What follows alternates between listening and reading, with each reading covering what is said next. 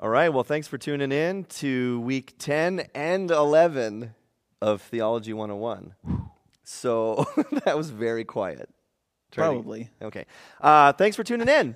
And you're probably wondering, okay, what happened if you didn't know? Last week, completely lost my voice on Sunday. And then by Tuesday, it was still like, I don't think I can do the theology He came class. to me and he was like, we might not be doing it today. Yeah, like, so we that's fair. canceled. But the last 2 weeks of theology were meant to be like a part 1 and a part 2 of talking about redemption, like unpacking the like our salvation and how it happens and all that kind of stuff. So I was like, well, if we come back for the last week and do part 1, then the next week is like after Christmas. No one's going to come for part 2.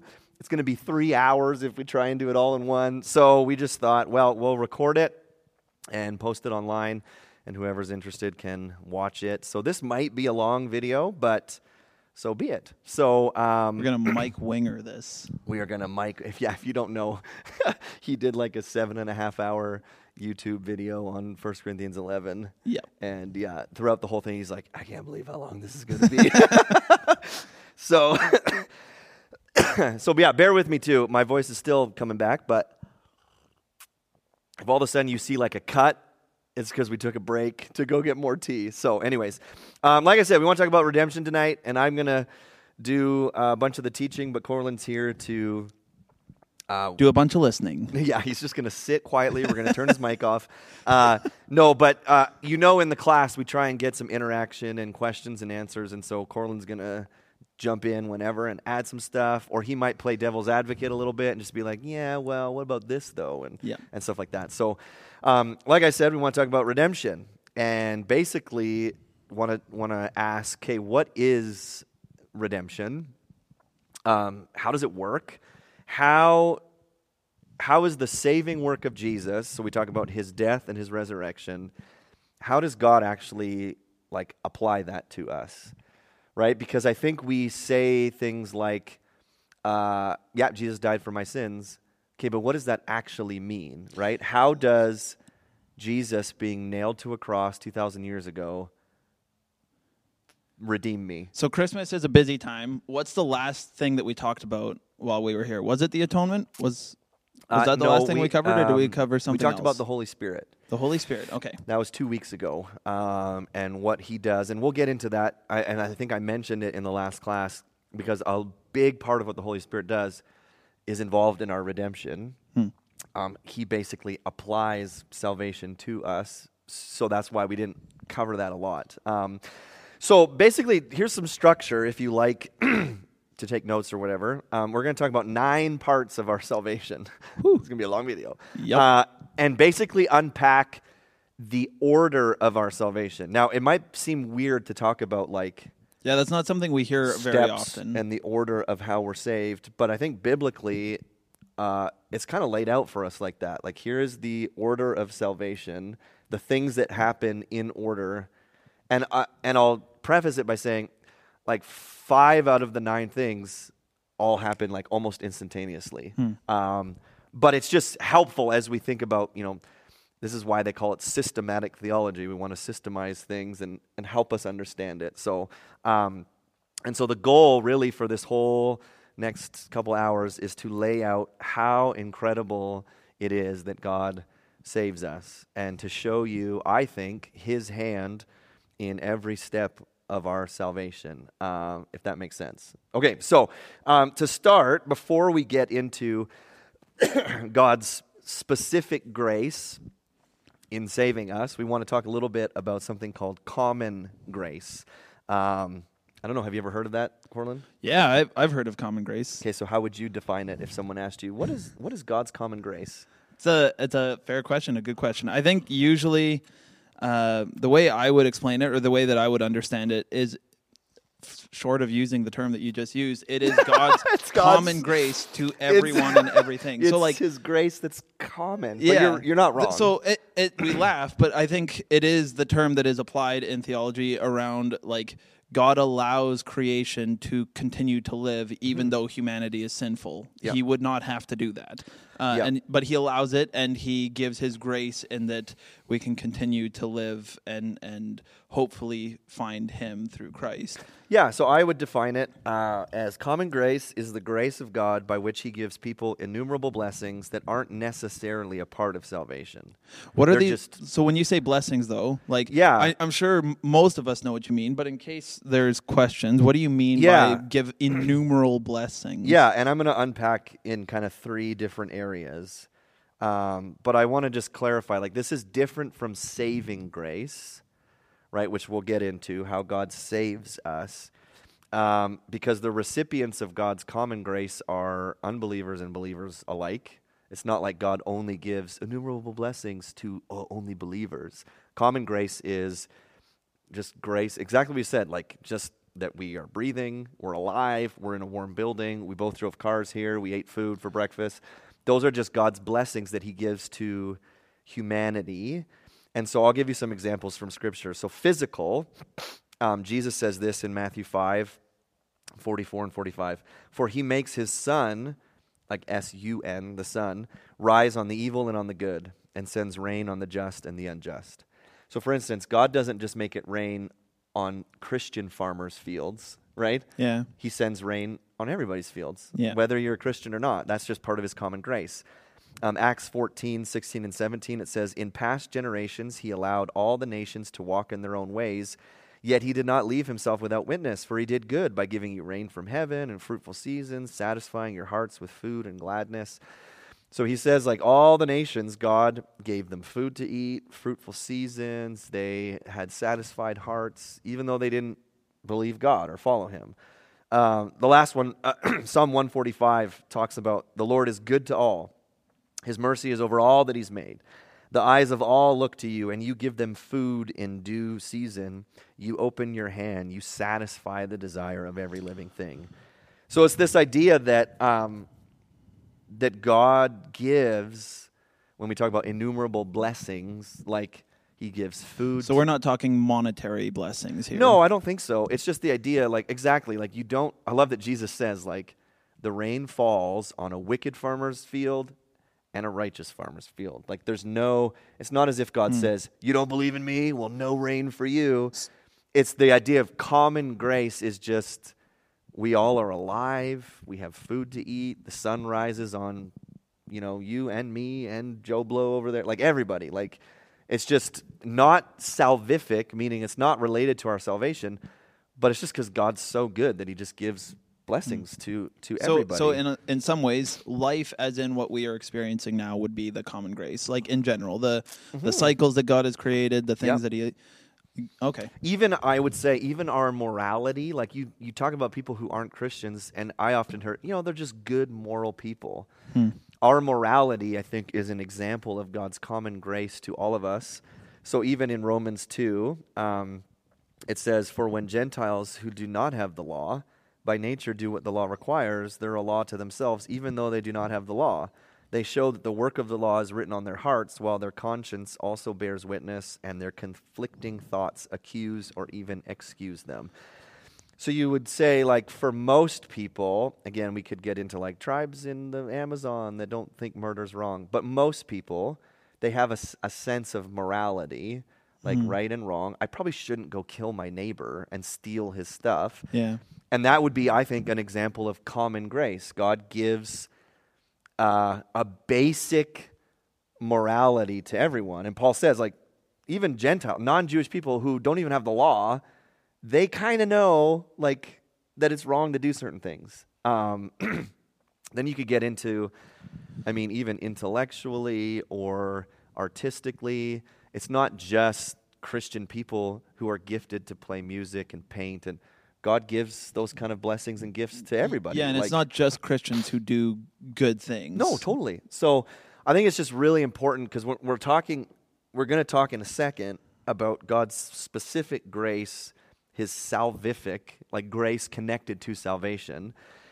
But we have to emphasize that, does that mean that God doesn't care about anybody else? No, of course not. Like, so do you think, and maybe I'm jumping the gun, you might talk about this in a bit, this common grace that we're talking about right now kind of reminds me of that passage in Romans chapter 1, verse 19, where Paul says, "For what can be known about God is plain to them, because God has shown it to them, for his invisible attributes, namely his eternal power and divine nature, have been clearly perceived ever since the creation of the world and the things that have been made." Yep. So is that, like, would you say that that's a part of it? His common grace is showing himself to creation through creation? Yeah, totally. I think I wrote that down in a few verses, Romans 1:21. Although they knew God, they did not honor him as God or give thanks to him. So it's like this idea is like they're without excuse. God's revealed himself through his divine attributes, through his power, through creation. And I think that's an example of common grace just because God loves all of humanity. He gives, I think it reflects greatly on God's part because no one can say, so in order for me to be blessed by God, I have to believe in him. No, you're missing out on like salvific blessings, but God blesses believer and unbeliever alike with food, with family, with intellect, with artistic, but like he's just so good. He doesn't have to do that. And I think common grace is just you see it in I'm just trying to go back to my notes here. You see it all over the created realm. And I think it demonstrates God's goodness and his mercy to all of creation, and it demonstrates his justice over all of creation. And I think it also demonstrates God's glory, that he's just so good to all of all that he's made, right? Does that make sense? Any questions or things you want to add before we dive into some more specific?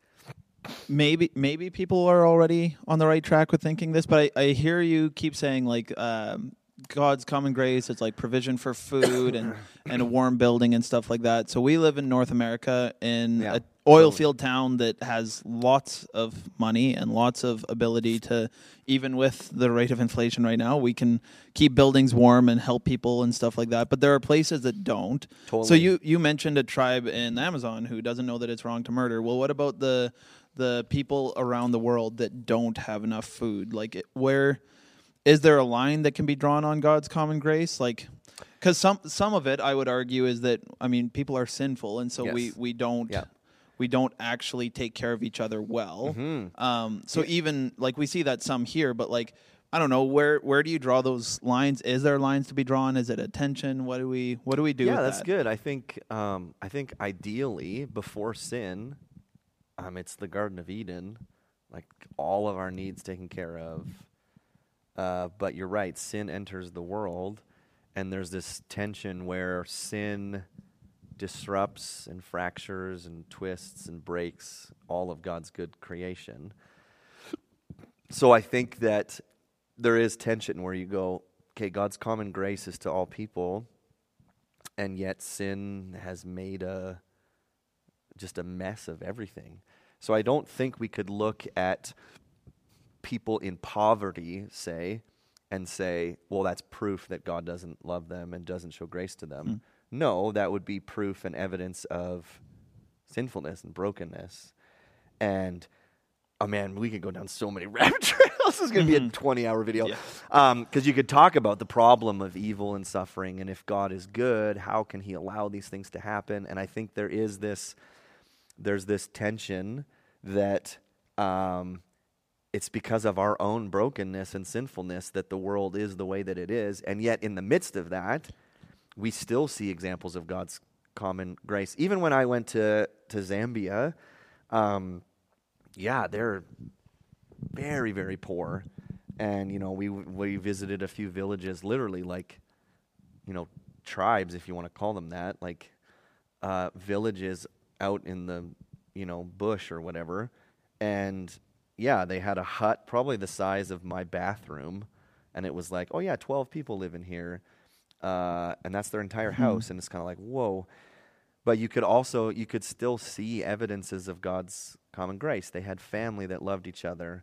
They still had access to drinking water, however hard it was to get that to them.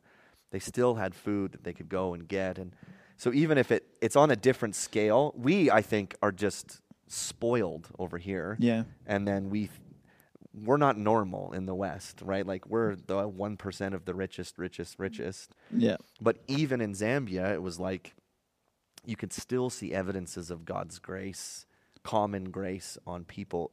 But you could also see, look at the effects of like our sinfulness and brokenness. Yeah. I like that you brought it back to the garden. I don't know if this can close off our thoughts, but I think that it's good that you brought it back to the garden, because God's common grace, his provision, I think the way my mind is looking at it right now is that it's like his provision and his common grace is the fact that we are experiencing his creation, which was good before sin entered and distorted it. And so even just an existence in his creation is a gift. Totally. The ability to experience that. Yep. And then also the fact that we are to image God Yep. is something that's coming to mind of how his common grace would be shown. Because if we are to do that well, like you said, over there, they still have families that love them. And not... I recognize not every single person there Totally. will have a family that loves them. Not every person here in Fort St. John does, right? Yeah, but that's where sin distorts it, right? Yeah. So, I think bottom line, if you're like breathing in and breathing out, God is showing you common grace. So bottom line, we could get into all like levels of blessing, but I think bottom line, and we're going to get to this in a second, like Job talks about, if God decided to remove his spirit, everything would die.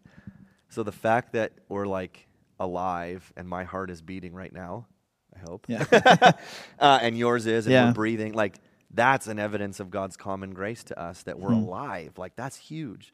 So we could maybe go we'll for stop there hours, because we could go into all sorts of philosophical ideas of, but what about this scenario and what about that scenario? I think bottom line, the point is, besides God's saving grace, which is amazing, which we're going to dive into, God shows unbelievable common grace to all of creation, all of humanity. So, okay, that was, believe it or not, that was the easy part. So now we want to dive into God's specific grace related to our salvation through the work of Jesus. 9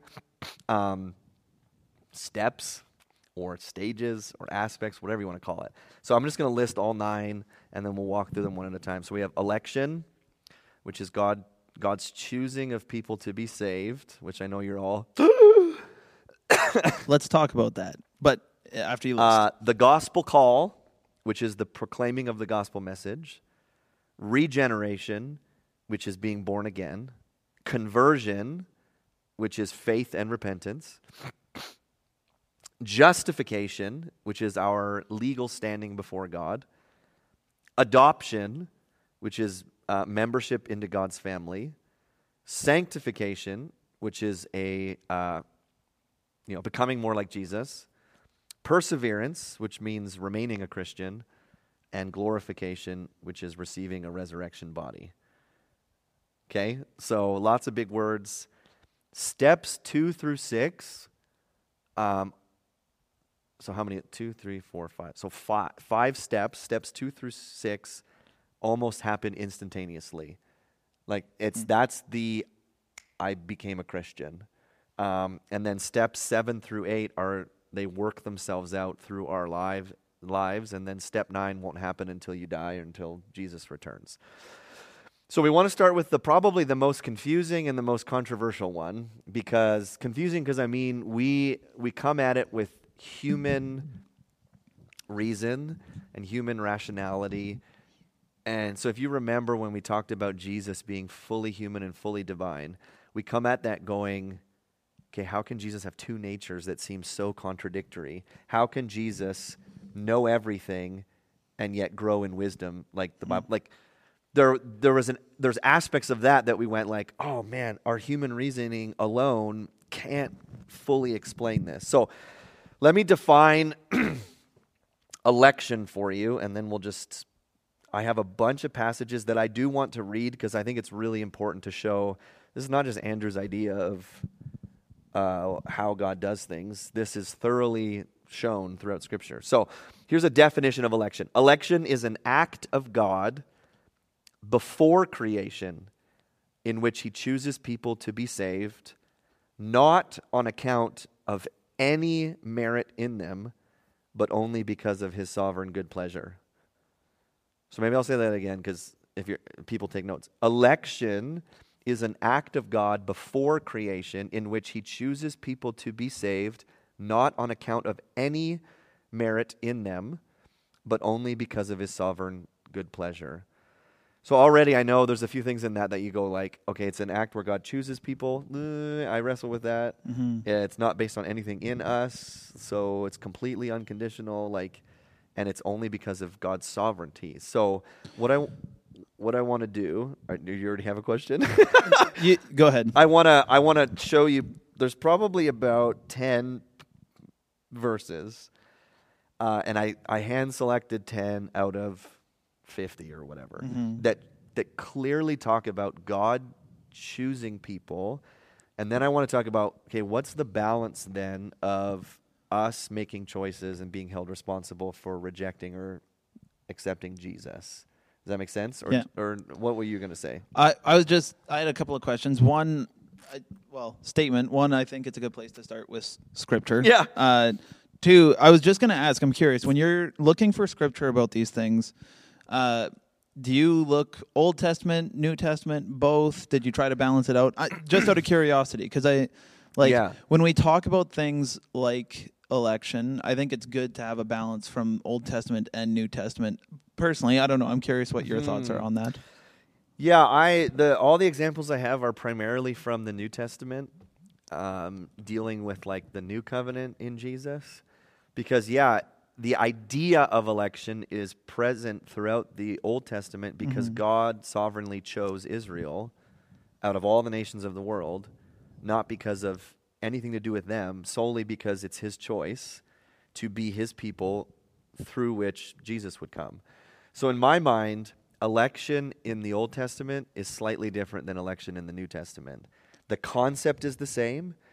And there's people who disagree with me, people who say, no, Israel is elect. All Israel will be saved in the end because God chose them. And his promises in the Old Testament will not change. But I think election in the Old Testament, the choosing of Israel as a people, was a foreshadow of election through Jesus and salvation through Jesus. So I don't think necessarily just because, hey, I'm an Israelite, I get to go to heaven, not because of Jesus, but because I'm an Israelite. I go, if you surrender to Jesus, then yeah, totally. So all my examples are essentially from the New Testament. So I'll give you a few. So Acts 13, verse 48, the apostles are preaching the gospel, and it says this: when the Gentiles heard this, they began rejoicing and glorifying the word of the Lord. And as many as were appointed to eternal life believed. So you go, that's an interesting way to say that. Not just as many who believed. Scripture says, no, they were appointed to eternal life. Appointed by whom? By God, I believe. So Romans 8, 28 through 30 also says this: for we know that for those who love God, all things work together for good, for those who are called according to his purpose. For those whom he foreknew, he also predestined to be conformed to the image of his Son, in order that he might be the firstborn among many brothers. Those whom he predestined, he also called. Those whom he called, he also justified. And those whom he justified, he also glorified. So here's Paul saying, God foreknew people. He predestined them, he called them to salvation, he justified them, and he glorified them. So you get this idea, okay, God's involved in this somehow. Romans 9, 10 through 13 says, not only so, but also when Rebekah had conceived children by one man, our forefather Isaac, though they were not yet born and had done nothing either good or bad, in order that God's purpose of election might continue, not because of works, but because of him who calls, she was told, the older will serve the young, as it is written, Jacob I loved, but Esau I hated.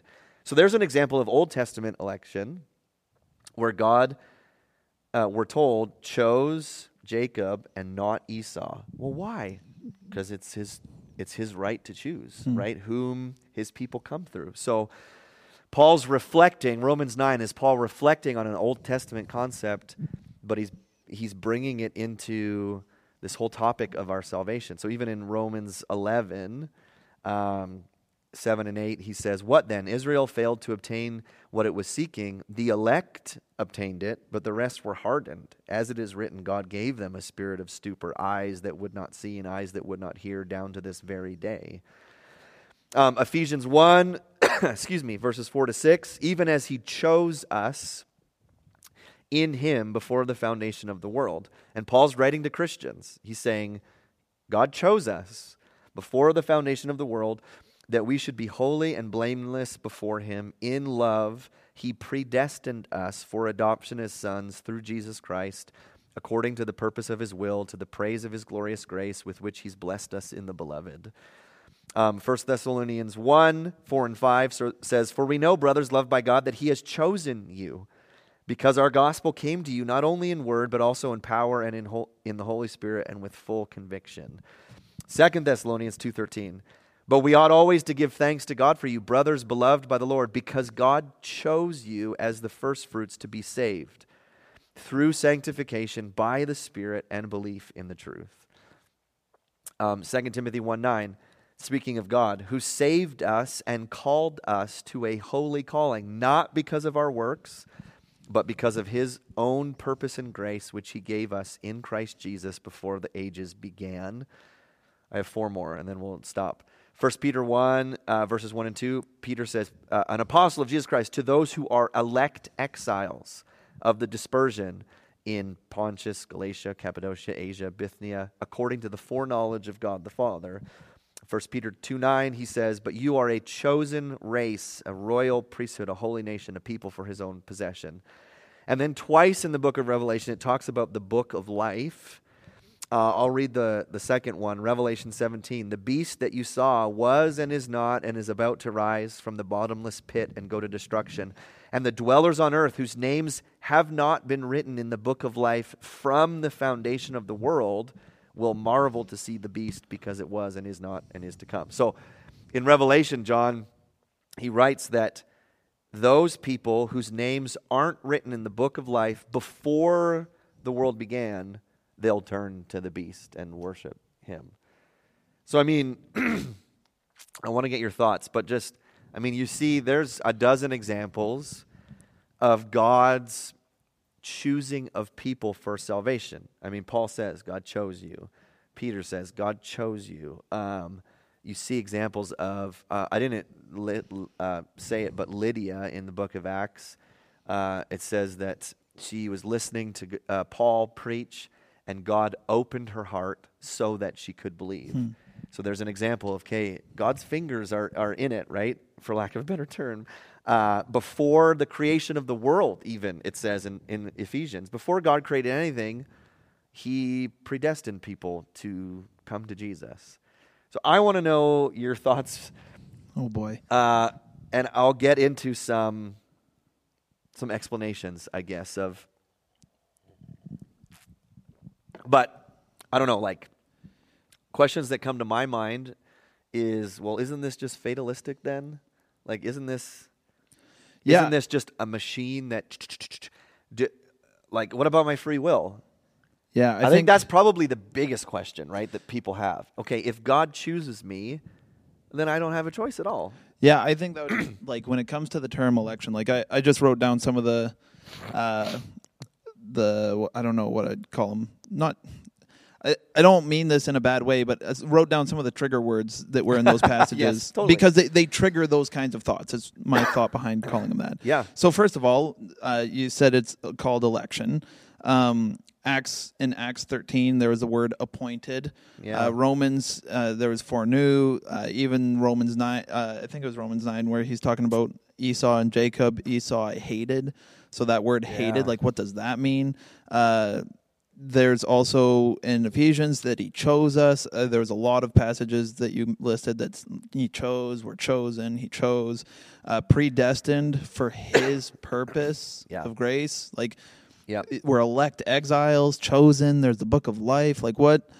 When we're reading these words, are like, I guess the question that does come to mind is our understanding of these words the same as what the biblical authors intended? Mm-hmm. So we have an English translation. I don't know. I'm not coming at that from any angle. I'm just genuinely curious. Like when we talk predestination, we have as with anybody in any part of the world, we have a specific to our region understanding of how we would use certain words. Even my wife and I use different words in different places, right? And have arguments over it because of it. So I'm just curious, when we're reading these things and we put all these together, I mean, to me, I think it shows a pattern, but I'm just curious, how do you... Yeah, I think it clearly, all of those reactions, all of those reactions are normal. Like reactions to those words, to go, I think humanly speaking, the first reaction usually is, that's not fair. I don't like that. I think that's probably a normal human response. But I want to go, okay, I want to approach this biblically, not just, it just feels like it's wrong. I go, okay, well, there's lots of things that I read biblically that my own feelings go, ooh, I don't like that. But that doesn't mean it's not true, right? So I'll just keep unpacking this a little bit because really to understand God's choosing of people for salvation and yet our responsibility to either reject or accept Jesus, it's a bigger view of God's providence. And it's funny, we just recorded a podcast about this, but whatever, so be it. God's providence means that God is continually involved in all of creation. He keeps creation existing. He cooperates with his creation, and he is directing his creation to fulfill his purposes and plans. So short order, God's providence means God is in control of everything. I've heard John Piper say there's not an atom in the universe that is outside of God's control, and I would agree with that. That God is providentially, he's in control. And I'm not going to read all of them because I wrote down, 15 passages. Yeah. But Hebrews 1:3 says that Jesus upholds the universe by the word of his power, meaning he's holding the universe together. Colossians 1 says Jesus is before all things, and in him all things hold together. So it's this idea that Jesus is literally, he's holding the universe together. Acts 17, Paul says about God, in him we live and we move and we have our being. So the fact that you are breathing, that you can get up and walk around, you move around, you have your being, it's actually in God. He's holding that together. Nehemiah 9, Nehemiah says that God, I'm trying to do the shortened version of reading all these, but Nehemiah says that God preserves all things. So the idea of preserving means I'm actually keeping this thing alive, right? I'm preserving it. I mentioned Job 34, but Job says that if God would just decide to remove his spirit from all of creation, everything would die. So it's the idea that we're alive right now, not just us, but all of creation is alive because God's Spirit is keeping it alive. That's an example of his providence, right? And then God directs and he guides things to accomplish his purposes. Job 37 talks about the fact that God tells the snow and the rain when to fall. He tells animals where to go. He tells the wind and the clouds what to do. Psalm 135 says, whatever God pleases, he does in heaven and on earth. Psalm 104 says, God causes grass to grow. And I know that scientifically we go, well, photosynthesis causes that. Well, God is the one who's making those things happen, right? I'm not saying that, it's not evaporation and then rain. No, of course not. But God is the one who's doing all those things, right? Yeah. It's not a denial of science, right? It's the Sunday school. What causes the snow to fall? Jesus. Well, okay, we know the scientific process is behind it, but what I'm saying is God is the one who's... is the cause of he's those the scientific... cause of those things. Yeah. Totally. Job 12 says God makes nations great and he destroys them. He enlarges nations and he leads them away. So why did the nation of Rome expand and grow because God allowed it to happen, right? He's providentially ruling. Proverbs 16, I know this is a lot of scripture, but I want to show you from scripture. Proverbs 16 says, the lot is cast. So that's when they would... I actually love this verse. The lot is cast in the lap. So the idea of rolling dice or however, rolling stones or rocks to make decisions. But every decision is from the Lord. Yeah. So when I roll a 6 to make a decision, oh, sweet, I rolled a 6. It's not chance. God made that happen, right? Yeah. Which is a wild thing to think about. It's crazy, right? Ezra talks about God making people joyful, turning the hearts of kings. Proverbs 21 says the king's heart is a stream of water in the hand of the Lord. He turns it wherever he wants. And I mean, just on and on and on and on and on. The Bible is clear that everything that happens is under the control of God, including our salvation, right? The Bible doesn't make a delineation that goes, okay, fine, God makes the snow fall, and he makes the rain fall, and he makes the grass grow, and he makes nations enlarge and shrink, but he's hands off when it comes to our salvation. No, the picture is God's in control of everything. And yet, right, I want a big yet, the Bible does not teach deism, that God's kind of hands off. The Bible doesn't teach pantheism, that, oh, everything is God. The Bible doesn't teach chance or randomness, like that God's not in control. Oh, you rolled a 6. That's a chance. That's a random thing. Not even in Ecclesiastes? Shut up. And then the Bible doesn't teach impersonal fate or determinism. So I want to be clear. We read passages, God's in control of everything, then it's just determinism. No. The Bible doesn't teach that. Yeah. Because at the same time, where God is in control of everything, you walk, you live, you move, you have your being, everything is in God's control. And yet, you see throughout Scripture, people make decisions. People are held responsible for the very real decisions that they make. It's not, I've heard someone say, well, it's just an illusion of free will. It's not an illusion. God and the Bible holds these two seeming contradictions in perfect tension. I want you to talk a little bit about that, the idea of a paradox. I think that's helpful. Paradox, yeah. So there's, I think it's best, like, for me to understand these things, I think I look at them as a paradox. So like you said, a lot of, like, even for me, when I hear these things, I can at times feel like it is a contradiction. And some of you are like, yes, it is a contradiction. Sure.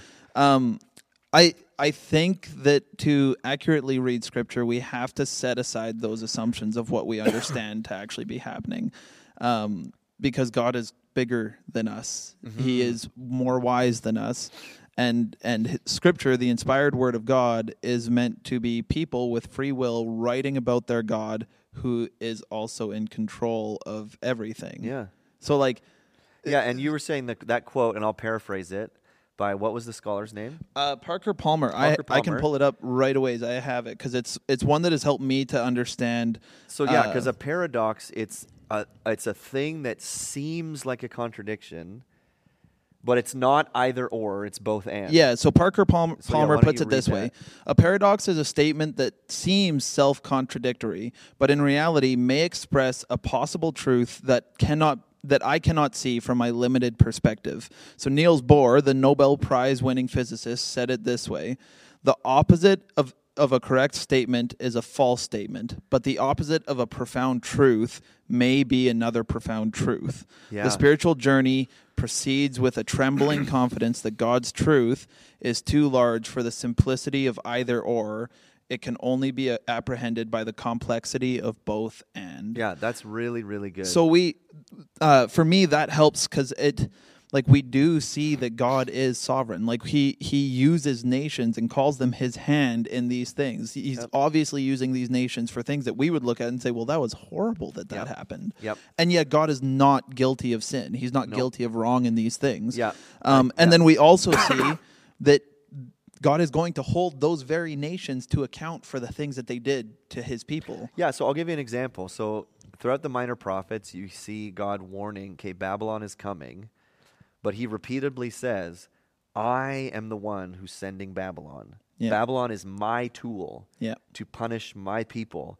Nowhere does he say, like, oh, it's just lucky that Babylon invaded. He says, no. He calls King Nebuchadnezzar. King Nebuchadnezzar, I'm going to paraphrase it because I know I'm not going to get it right, but he says basically that King Nebuchadnezzar is a sword in my hand. God says, I'm using him to accomplish my deal.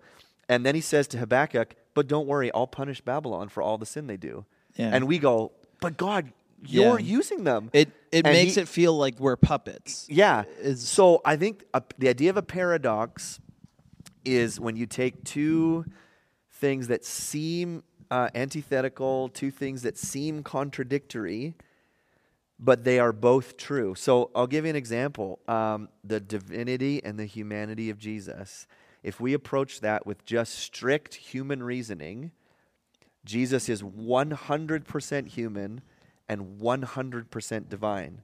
He's not 50-50. He didn't lay aside divinity. Not modalism. He is fully omniscient, meaning, which one is omniscience? Power? All-knowing. He's omniscience is all-knowing. Omniscience is, I always mix up omnipotence and omniscience. Jesus is omniscient. He is all-knowing. Yeah. And yet he grew in wisdom and stature. So you go, how does that work? Well, because he had two natures. So one guy quoted, he said that the person of Jesus is taking two contradictory natures and putting them together in one person. Yeah. But if we approach it and say, those are opposite things, they can't go together, well then we miss out on who the person of Jesus is, right? So there's lots of paradoxes when it comes to the Christian faith. The fact that God is one God who exists as three persons, and each person is fully God, and yet there's only one God. So we would go, that's impossible, right? Yeah. You either have three gods or you have one God, and yet Scripture says, nope, we have one God who exists as three persons. So I think paradoxes are helpful because what they allow us to do as followers of Christ is they allow us to read Scripture, see the tensions that are there, and seek the wisdom that is in those tensions. Yeah, instead of trying to, because I agree, I want to make it so that it makes sense to me. But if everything made sense to me, then I would be God. Yeah, totally. If there's no mystery. Yeah. And so I'm not saying that to say that we then throw these conversations to the wayside. Nope. I say that because I think there's so much wisdom in Scripture that forces you to try and find, again, maybe the words aren't the correct words, but they force you to try and find a balance between a path where you're trying to hit the center. And I don't mean that it's like, well, what's the point in that? Like, how can we ever find that? I think that that's part of the amazing blessing that God has given us, that he allows us the free will to be able to do those things while being providential over them. Yeah. So I think a couple of thoughts that, like free will, we have to define free will correctly and biblically. Because when we say free will, often we say free will can only be free if God is not involved at all in it.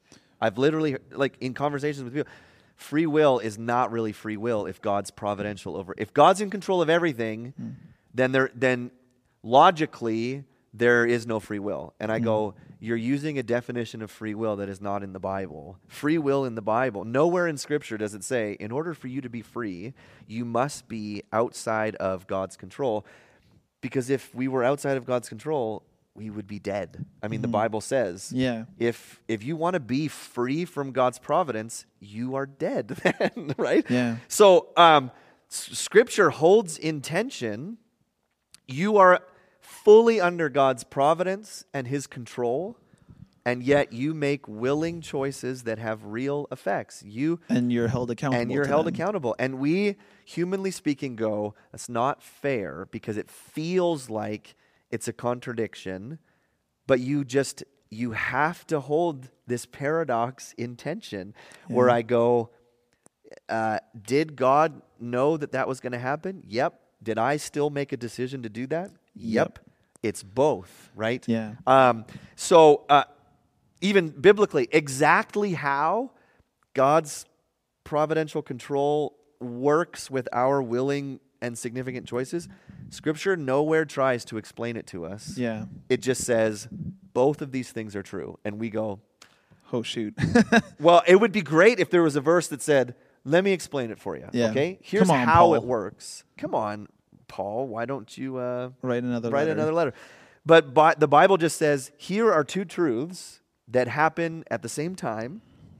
And Scripture doesn't explain how it goes together. But we want to I don't ever want to go beyond what the Scriptures say, because I know that there's scholars, and I think there's still brothers and sisters in Christ, but there's an attempt to explain away all of the mystery of it so that we go, okay, it's neat, it's tidy, it fits. And often, if I can be like a little bit blunt, it's a pride thing, because then it's, now I feel like I'm fully in control and God's hands are out of it. And it's like, but the Bible doesn't. I don't know that those would be the words that they use, but No, I think that it is something, even I think most theologians, most Christians have to be cautious of not being prideful of their understanding of Scripture. Like yep. From both sides. And I think that's what you're saying, but I want to make sure that's vocalized. Because we all have to learn. We're all finite beings trying to learn about an infinite God. Totally. So yeah, I think the other thing that it brings up in my mind is R.C. Sproul. I listened to something from him about the sovereignty of God and our free will, and he just started listing off biblical stories in order. And he started with the coat of many colors, and he just kept listing. He basically was like, without a coat of many colors, there wouldn't have been Joseph sold into slavery. Without Joseph sold into slavery, there wouldn't have been Joseph to save his brothers from the famine. Without saving the brothers from, and just like kept going through all of Scripture, and was like, it seems wild. It seems more unlikely that God would leave his purposes to bring out salvation through his people to chance of all of these things. Totally. And that's where I think I can see that tension the most clear. I'm not saying that I understand it fully. No. I just see it. Yeah. Where it's like, okay, yeah, Joseph's brothers, Joseph says to his brothers, what you intended for evil, God intended for good. And we look at those things and we say, wait, how can God work out evil for good without being guilty of it? Well, right there, Joseph seems to pretty clearly say that God meant it for good. So the example that I look at to try and see clearly, again, not saying I understand it, just saying that I see the two truths, is Jesus on the cross. Yeah, I was going to read that. So Acts 2. Yeah. Peter's preaching to a whole crowd of Jewish people. And he says this, men of Israel, hear these words, Jesus of Nazareth, a man attested to you by God with mighty works and wonders and signs that God did through him in your midst, as you yourselves know. This Jesus delivered up according to the definite plan and foreknowledge of God, you crucified and killed by the hands of lawless men. So, I mean, you want to talk about providence and free will existing in the same verse. Peter's like, Jesus was delivered up according to the definite plan and foreknowledge of God. God planned the death of Jesus. And yet he says to all of the Jewish people, you killed him. This. And notice that no one says, well, we're off the hook because God planned it. Yeah. No, they're guilty, right? And yet God planned it. So, I mean, there's lots of examples. The Joseph one is really good. Pharaoh is a great example. God specifically says to Moses, I am going to harden Pharaoh's heart so that my glory will be known among the nations. And then I think I can't remember, this is me spitballing, out of 14 times it talks about Pharaoh's heart, it's like 10 times it says God hardened it, 4 times it says Pharaoh hardened his own heart. Yeah. So you go, well, did God harden his heart, or did Pharaoh did God providentially harden Pharaoh's heart, or did Pharaoh free willy? Nope, that's not a word. That's a movie. Did he cut, edit, did he freely choose to harden his own heart? It's both. Like God, I know that's so stupid. But did Pharaoh choose or did God choose? Both. Yeah. And Pharaoh's held responsible for what he did, right? So We can probably go on for Oh, man, hours we could about do this. this. Yeah. There is one other thing that I want to bring up. Often we talk about that Romans chapter 9, verse 12, where Jacob I loved, but Esau I hated. And I always find it interesting that people cut off there for this conversation, because I actually think that it's a disservice to what. Maybe not disservice. Yeah. I think it's better to keep going because Paul continues to explain. So in verse 14 then, Paul says, "What shall we say then? Is there injustice on God's part? By no means. For he says to Moses, I will have mercy on whom I have mercy. I will have compassion on whom I have compassion. So then it depends not on human will or exertion, but on God who has mercy. Yes. For the scripture says to Pharaoh, for this very purpose I have raised you up, that I may show my power in you, and that my name might be proclaimed in all the earth," like you just read. Yeah, totally. So then he has mercy on whoever he wills, and he hardens whoever he wills. Yeah. And then, like Paul, incredibly wise man, says, "You will say to me then, why does he still find fault? For who can resist his will?" Yeah.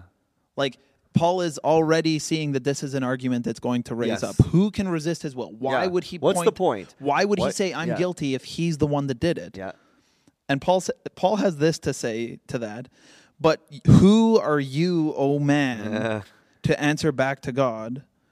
Will what is molded say to its molder, why have you made me like this? Yeah. Has the potter no right over the clay to make out of the same lump one vessel for honorable use and another for dishonorable use? Yeah.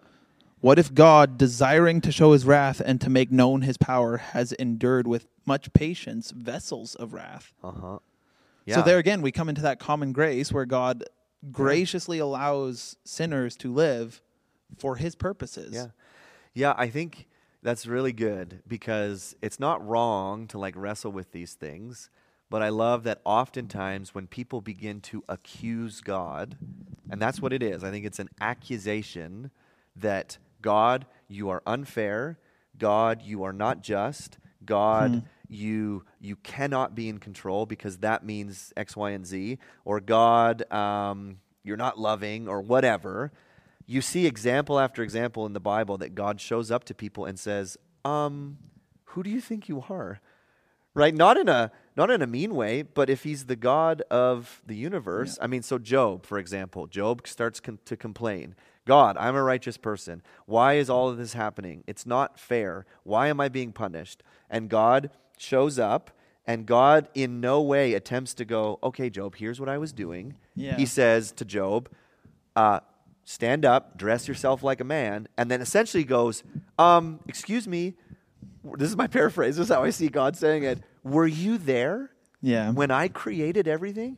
Job, are you the one that tells the animals where to move and the snow? And at the end of the day, Job goes, oh, you're right. Who am I to question God? Habakkuk is a great example. Yeah. God tells Habakkuk, I'm going to use Babylon to punish Israel. And Habakkuk goes, this is a paraphrase, that's not fair. How could you use a worse nation than us, God, to punish us? That doesn't seem fair. And basically, God says to Habakkuk, if you knew all the things that I'm doing behind the scenes, you wouldn't even believe. Basically, you're not God. Yeah. And Habakkuk ends by essentially almost the same kind of thing. I want to read it because it's good. Oh, Habakkuk is one of those, like, I'm going to flip by it 9 times. Yep. Zephaniah, Habakkuk. He basically ends by saying, though the fig tree blossoms, or should not blossom, nor fruit be on the vines, the produce of the olive fail, the fields yield no food, the flock be cut off, there no herd in the stalls, yet I will rejoice in the Lord. I will take joy in the God of my salvation. God, the Lord, is my strength. He makes my feet like the deer. He makes me tread on my high places. So basically, Habakkuk ends by going, you're right, God. I don't know. Paul says the same thing. People are going to go, well, that's not fair, God. And Paul says, like, who are you to question the Creator? Yeah. Right? And it's not like you're not allowed to ever ask questions, but it's when we come to God, critical of God, saying, you are unloving, you are not fair, God seems to always show up and go, who are you Yeah. to say those kind of things, right? So, yeah, you were going to say something? I was going to move on. I got one final okay, thought. Sure. This is one of the tensions that we are. So when we talk about being made in the image of God, we talked about it earlier in theology, how there's attributes that he has and he holds. Yes. But being made in the image of God, we seem to be able to express certain parts of those attributes, but not at all equally to who Yahweh is. Yep. So we are able to show love. God is a God of love. He is love. He is justice. He is power. We can show those things as a shadow of him, but nowhere near completely like he does. And we seem to be okay with those things, right? We can be like, well, we are able to be present, but we can't be omnipresent. So that makes sense. We can go to multiple places, but we can't do it all at once. Yep, that makes sense. I'm okay with that. Yeah. We can show power, but nowhere near what God can do. Great. We can show love. Great. I know I'm a sinner. I can't do it perfectly. I'm okay with that. Yeah. God is free to do what he wants. Yes. I am free to do what I want. Well, no, only if God isn't free to do what he wants. Yeah. To me, it's just something that I've noticed over the last little bit where I'm like, that's interesting. That seems to be the one, even for myself, where I'm like, well, no, that can't be. Yeah. It's like, well, God is free and he has created his people free, but we are still only an image of who he is, which means our freedom is not like God's freedom. Mm-hmm. Not fully, right? Yeah. And maybe that's more confusing than helpful, but for me, that's helped to be like, stepping back and saying, right, I am not the creator. I have been made in the image of God. I've been made this way. I experience it every day where I have the choice to do things, right? Totally. Like, even if we want to go there, you and I have chosen to say everything that we have chosen to say today. Totally. And yet, also, Scripture would teach that God would know and has known that we would do these things. Yep, totally. And I think that's a tension that we can actually sit comfortably in and without having to deny. So a couple of other thoughts, and then we'll move on. So just to recap, election is God choosing people before the foundation of the world to save, and yet it is not presented in Scripture as fatalistic or deterministic or unfair. The gospel is proclaimed to everyone, and everyone is held responsible for either accepting or rejecting Jesus. Yeah. And yet anyone that comes to Jesus comes because they were chosen before the foundation of the world. Yeah. Right? It's this tension of like, but then they didn't have a choice. Yes, they did. Yeah.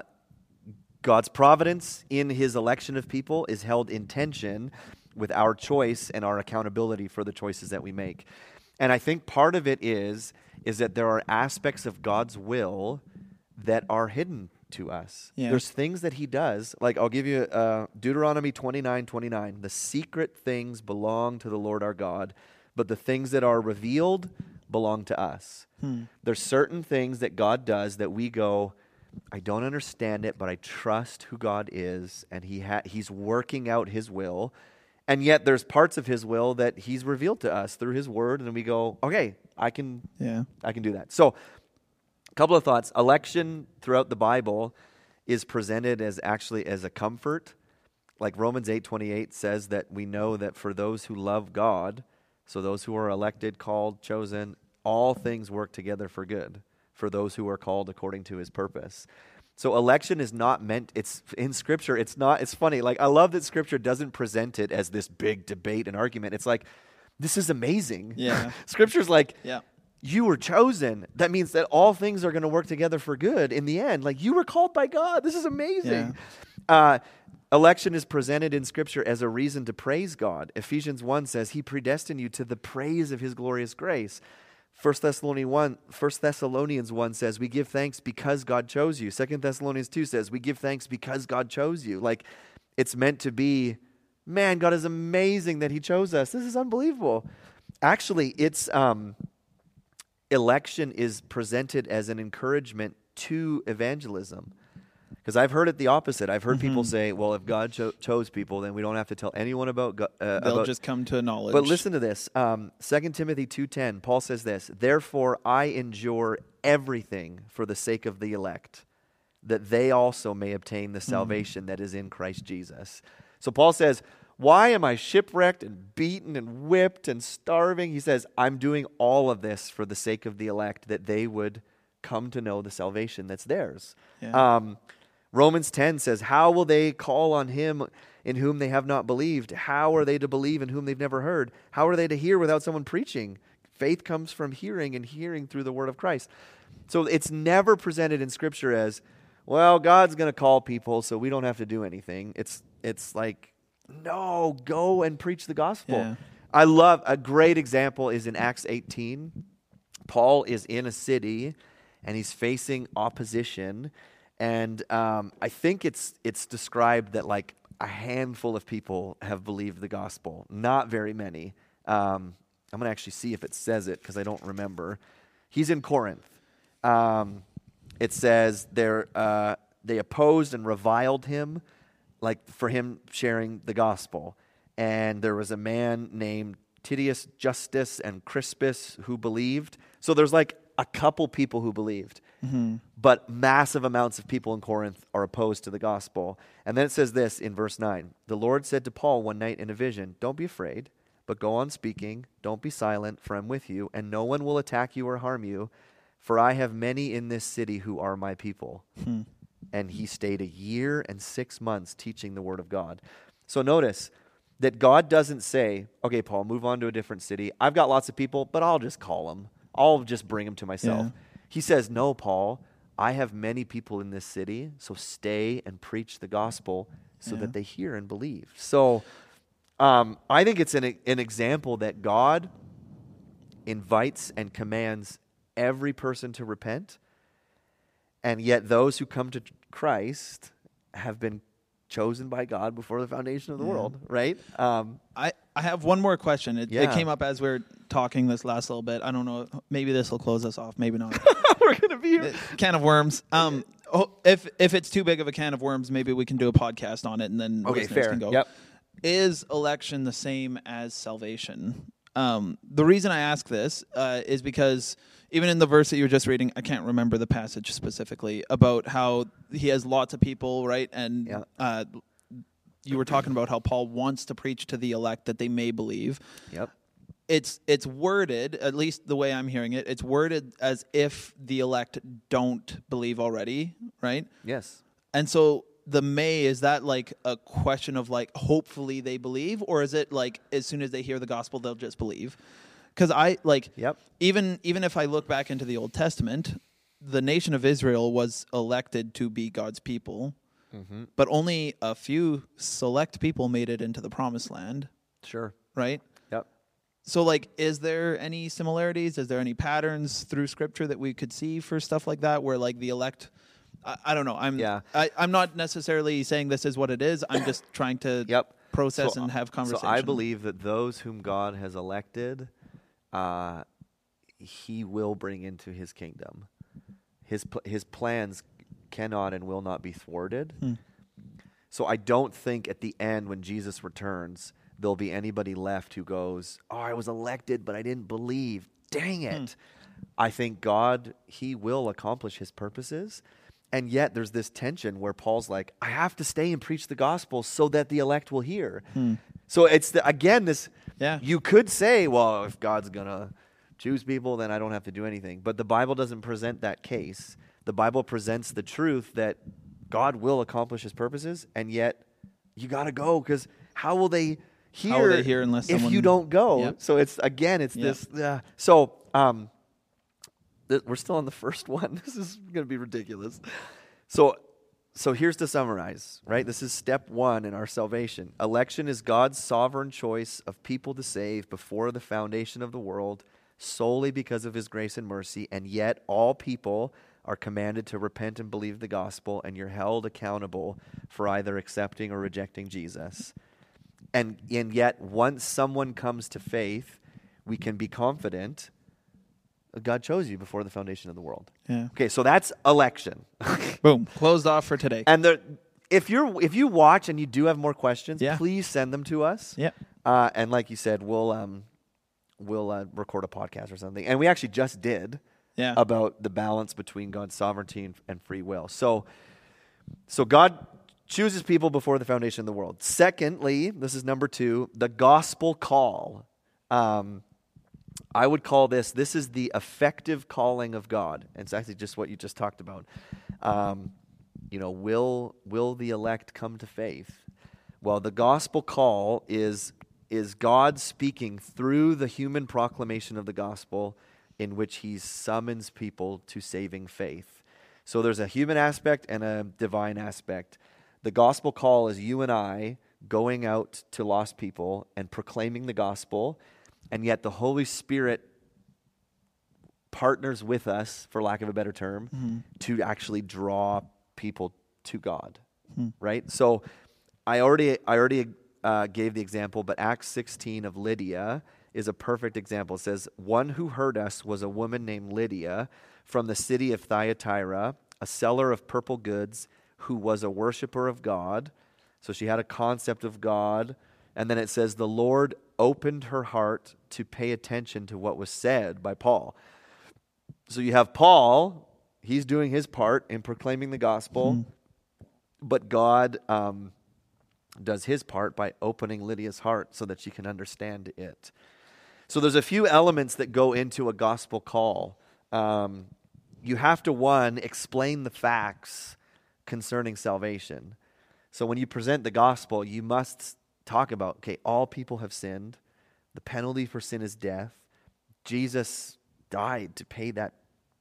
I totally lost my place. Jesus died to pay that penalty. So there's certain just facts about salvation that when you talk to someone about the gospel, you're saying, like, yes, everyone sinned. The penalty for sin is death. Jesus died to pay the penalty.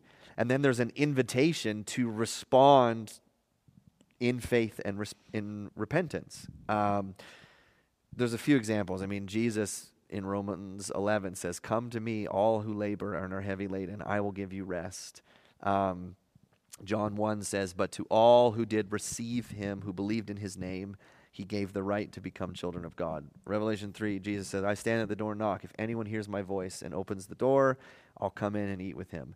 So there has to be this invitation. Because, right, you can't just present the facts of salvation and go, okay, I presented the gospel. Yeah. There has to be this, like, right, it's like in Acts 2 when the crowds are like, what do we do? Yeah. Okay, you told us the facts, but what do we do? And Peter says, repent and believe the gospel, right, and be baptized.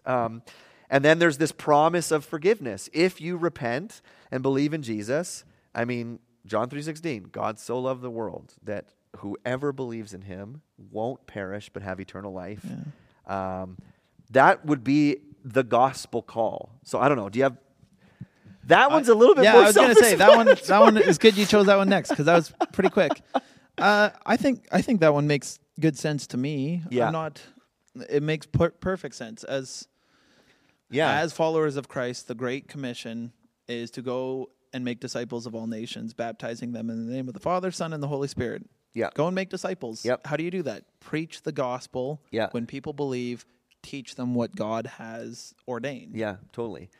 Yeah, and I think even the next one, like I said, Numbers 2, 3, 4, 5, 6, we're talking about an order of things, but oftentimes it's like they happen immediately. Yeah. So you have to keep this together. So as we go out and we preach the gospel, then the next one is called regeneration. And let me give a definition of that. Regeneration is God imparting new spiritual life to us, God opening our eyes, God breathing spiritual life into us so that we can believe the gospel. Mm-hmm. So I would even say the gospel call is our part, and regeneration is what God did with Lydia, where God opened her heart. I think this is really important because I think sometimes we confuse regeneration with like conversion. So I'll give you an example. So John 3, Jesus speaks to Nicodemus, and he says this, truly, truly, I say to you, unless one is born again, he cannot see the kingdom of God. Nicodemus said to him, how can a man be born when he's old? Can he enter a second time into his mother's womb and be born? Jesus answered, truly, truly, I say to you, unless one is born of water and the Spirit, he cannot enter the kingdom of God. That which is born of the flesh is flesh, and that which is born of the Spirit is spirit. Do not marvel that I said to you, you must be born again. The wind blows where it wishes, and you hear its sound, but you do not know where it comes from or where it goes. So it is with everyone who's born of the Spirit.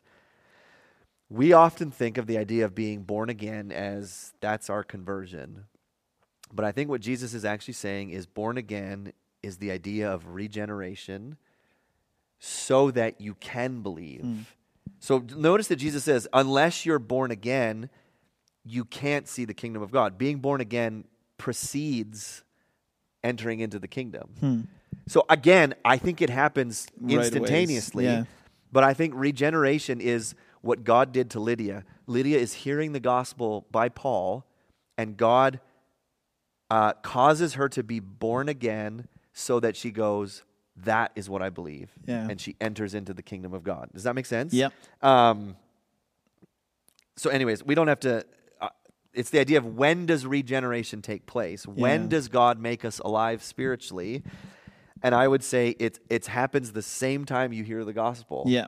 It's not like... So don't hear me say that God can make you spiritually alive and then 10 years goes by and you're not a Christian. No. This happens. I think it happens simultaneously almost. Yeah. Same event, but this is the course of events within that event. I think so. That I makes think sense. it's just... and I've seen it happen where you could preach the gospel to the same person 10 times in a row. Yeah. And it's like, I don't believe. And then one time you say maybe the same thing and they're like, Jesus is Lord. Yeah. Well, what's the difference here? I think it's that God regenerated them. He made them alive so that they could believe. We should take a break before the next one, get some tea, and okay, then we'll I'm continue. not done. Well, you're not done? Okay. No, All right. So let me just say why this is really important. I think it's really important that God regenerates us before we believe, because Scripture says that if God didn't do that, none of us would believe.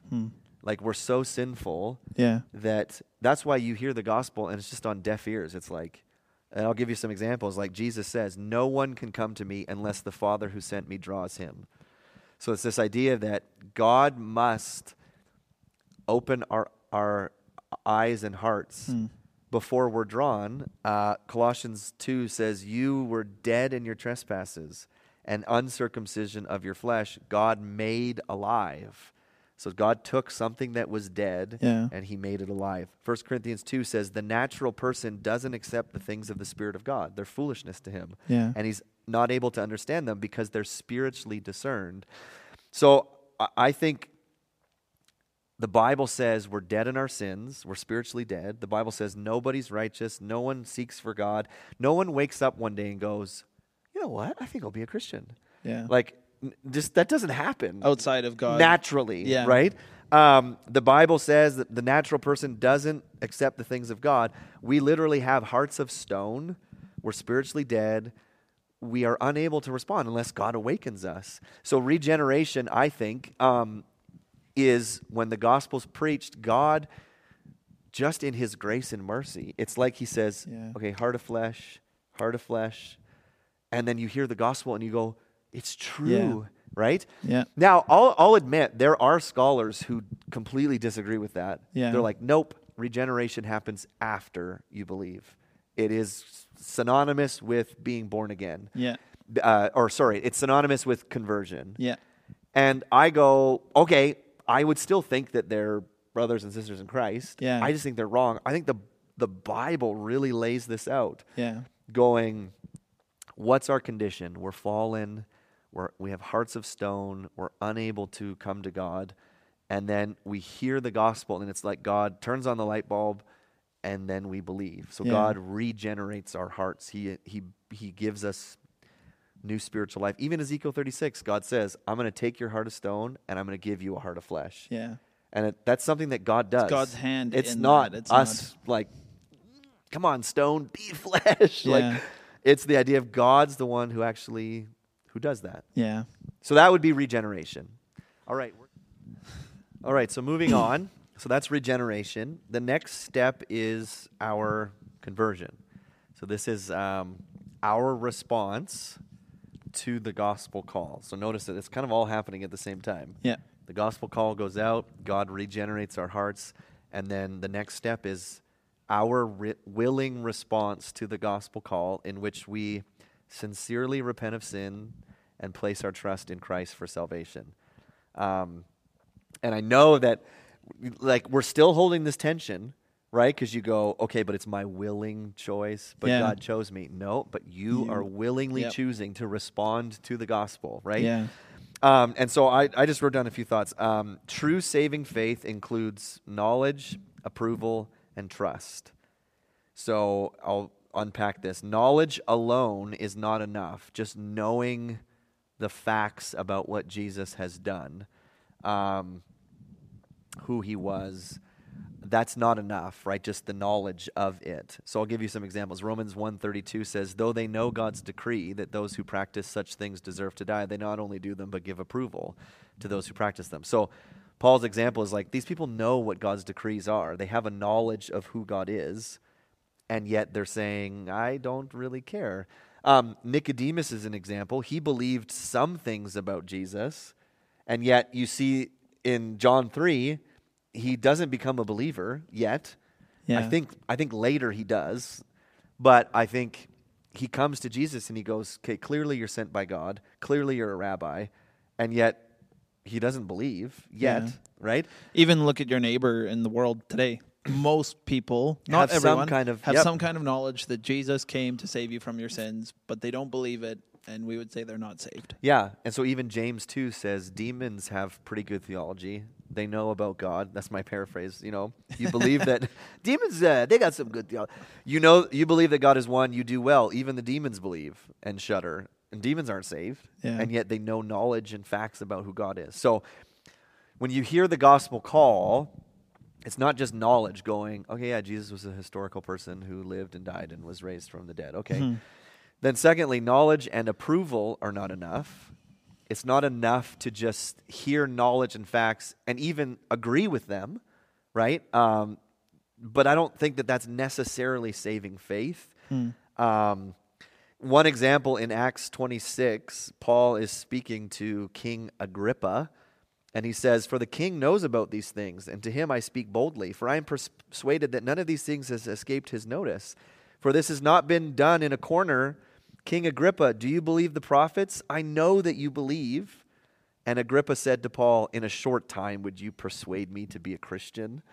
So Paul says, King Agrippa, I know that you believe the prophets. Like, you have knowledge of what the prophets said, and you believe it. And King Agrippa's like, are you trying to persuade me to be a Christian? So just knowledge and approving of that knowledge isn't enough. The last thing is you have to decide to depend on Jesus to save you. That's that trust, right? There's knowledge, there's approval, and then there's this trust. So you hear the gospel about the facts about who Jesus is, what the gospel means. You approve of them. You go, yeah, I believe that that's true. And then you're actually like trusting in that for your own salvation. I mean, we already read a few of these, but John 1:12, all who did receive him, who believed in his name, he gave the right to become children of God. John 7, Jesus says, if anyone thirsts, let him come to me and drink. And so I think there's this idea that repentance and trust, that has to happen for your conversion, right? And repentance is just heartfelt sorrow over sin, renouncing it, turning from it, and then seeking to walk in obedience to Jesus. I think there's a few examples of that.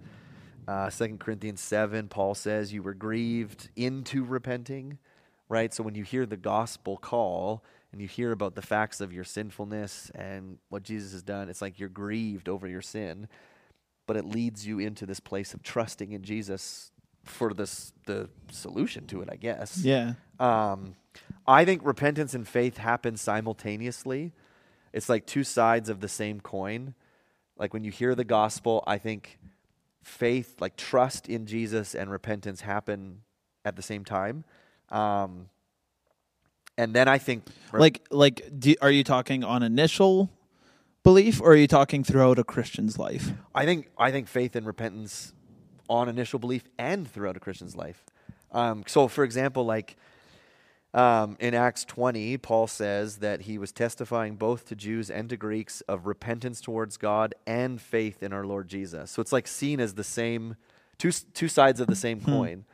And then I think repentance and faith continues throughout your life. Like your faith becomes clearer and clearer.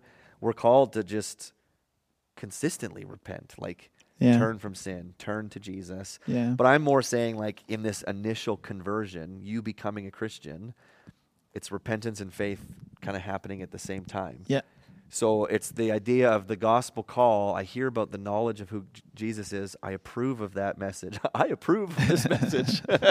But then I'm placing my trust in it.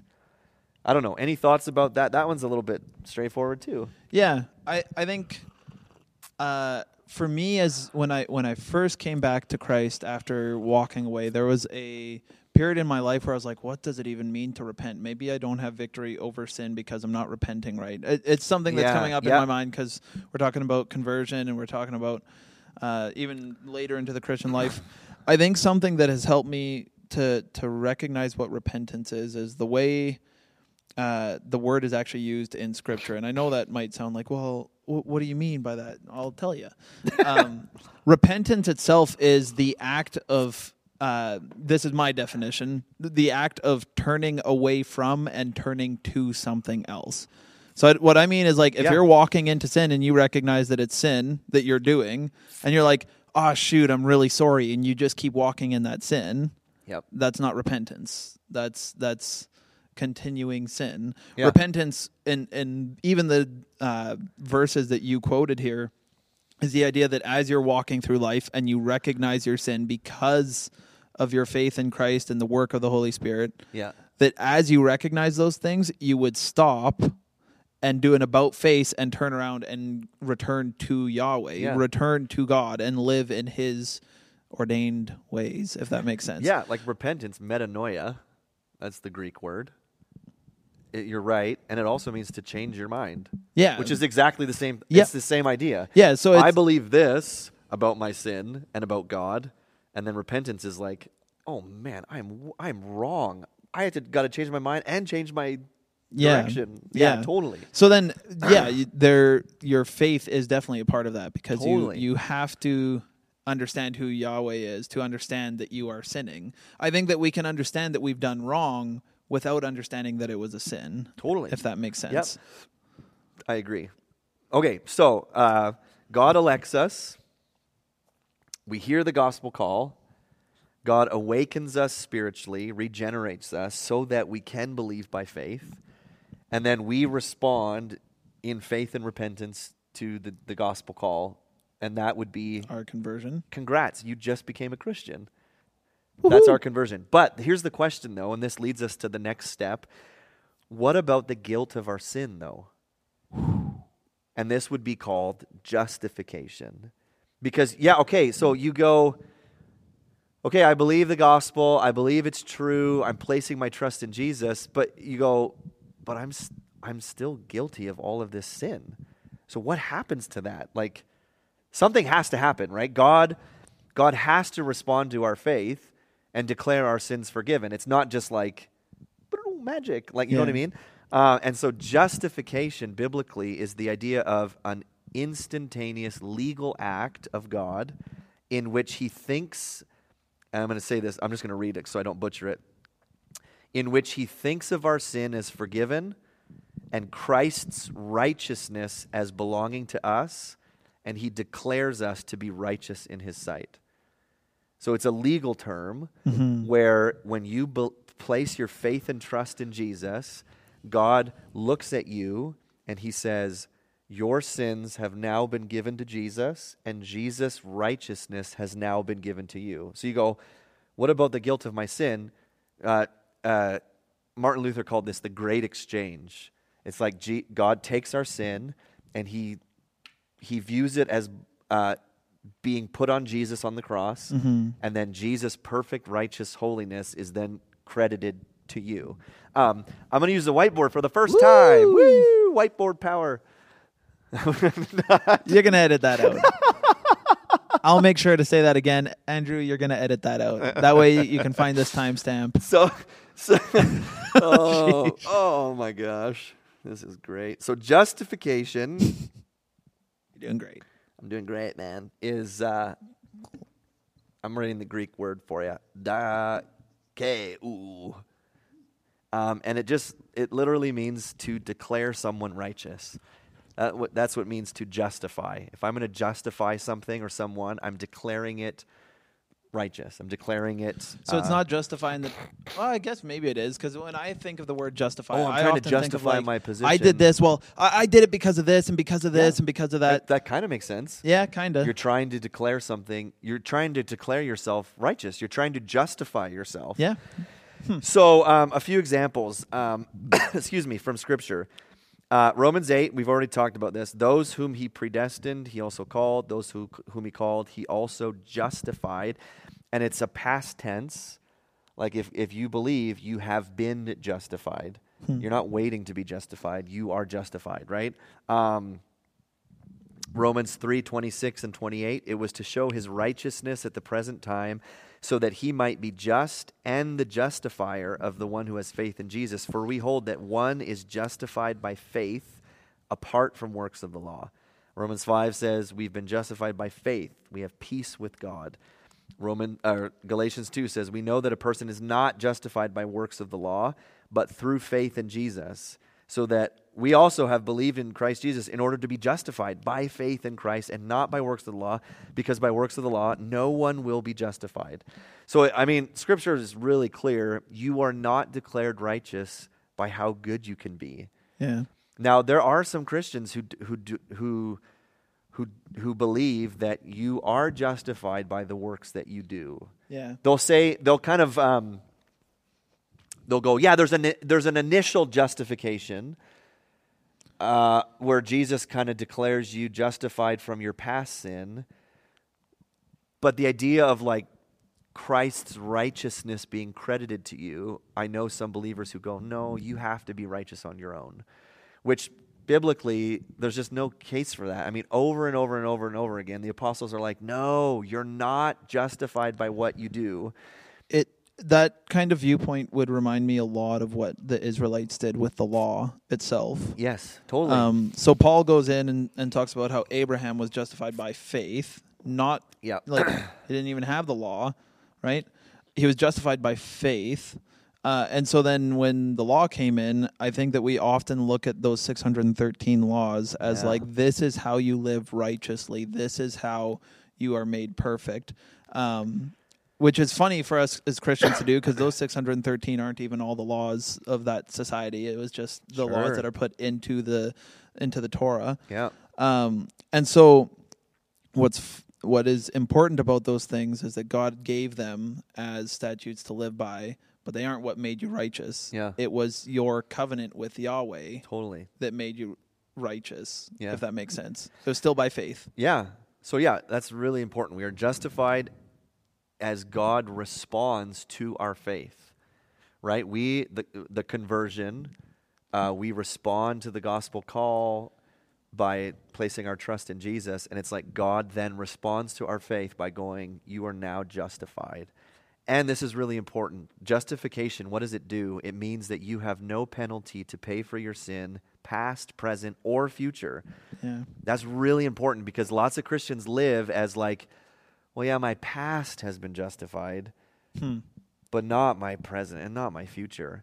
No. Do they have any scripture that they try to use for that? Well, I think they look at scripture which is encouraging us to live holy lives. And passages probably like in James where faith without works is dead. But they say like, look at the New Testament always commands us to live holy lives. Well, yeah, totally it does.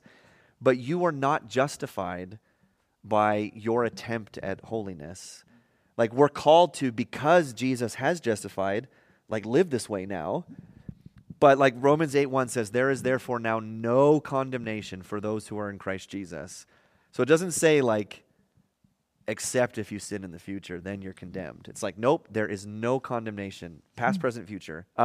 Romans 8:33 says, who shall bring any charge against God's elect? It's God who justifies. Who's to condemn? Christ Jesus is the one that died.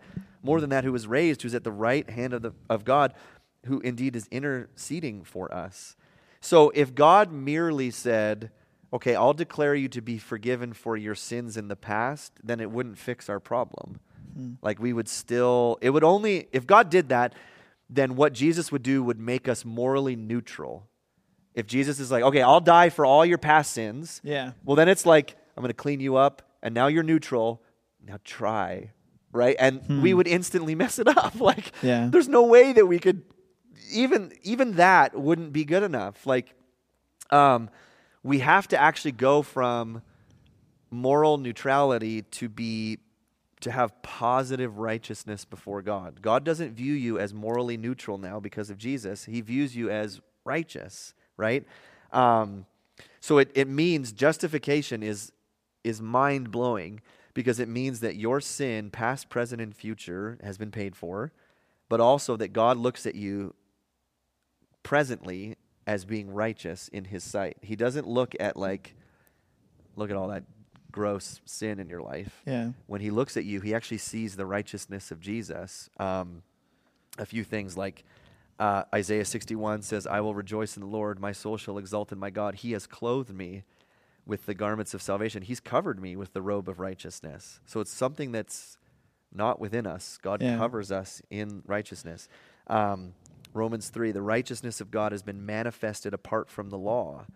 Although the law and the prophets bear witness to it, the righteousness of God through faith in Jesus Christ for all who believed. And then on and on. I'm going to skip that part for sake of time.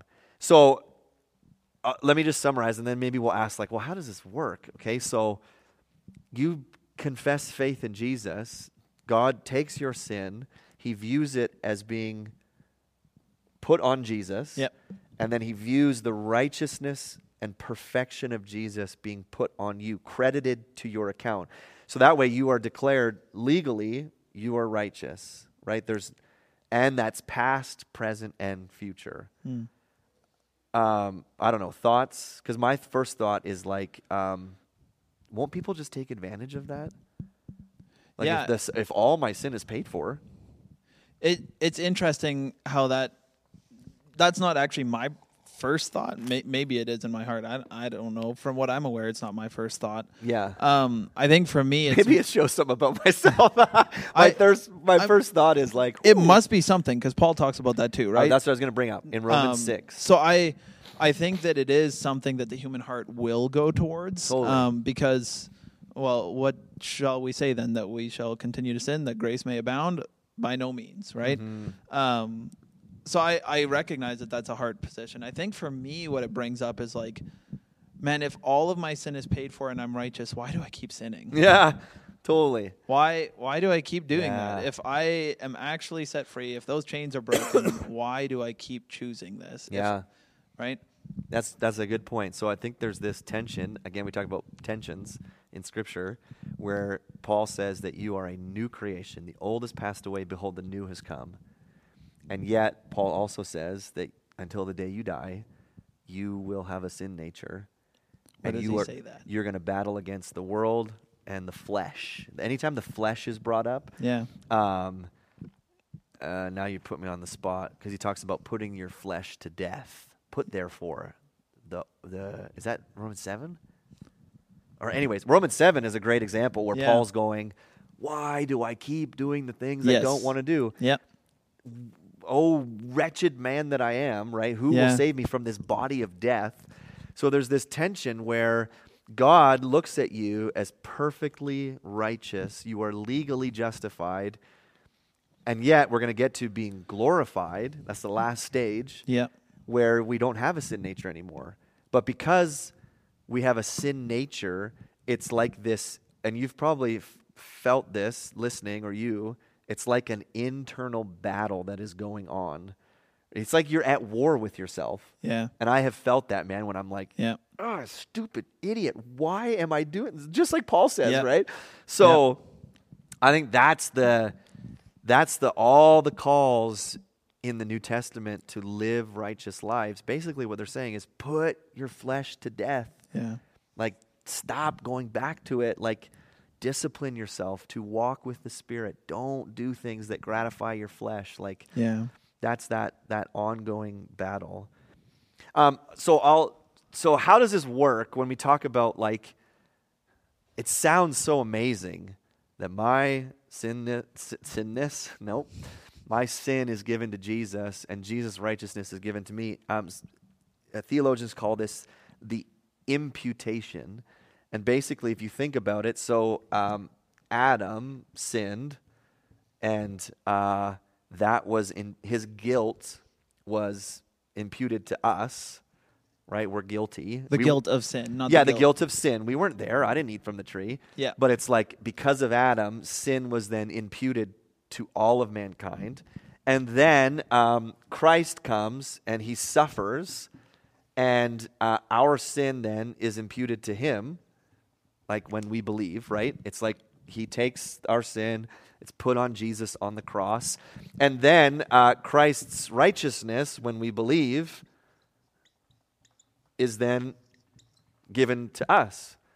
So it's like, you see, it's like the whole story of Scripture is Adam sinned, and now we're guilty because of that. Like, and then Christ suffered, and he took his sin, he took our sin, not his sin. There you go.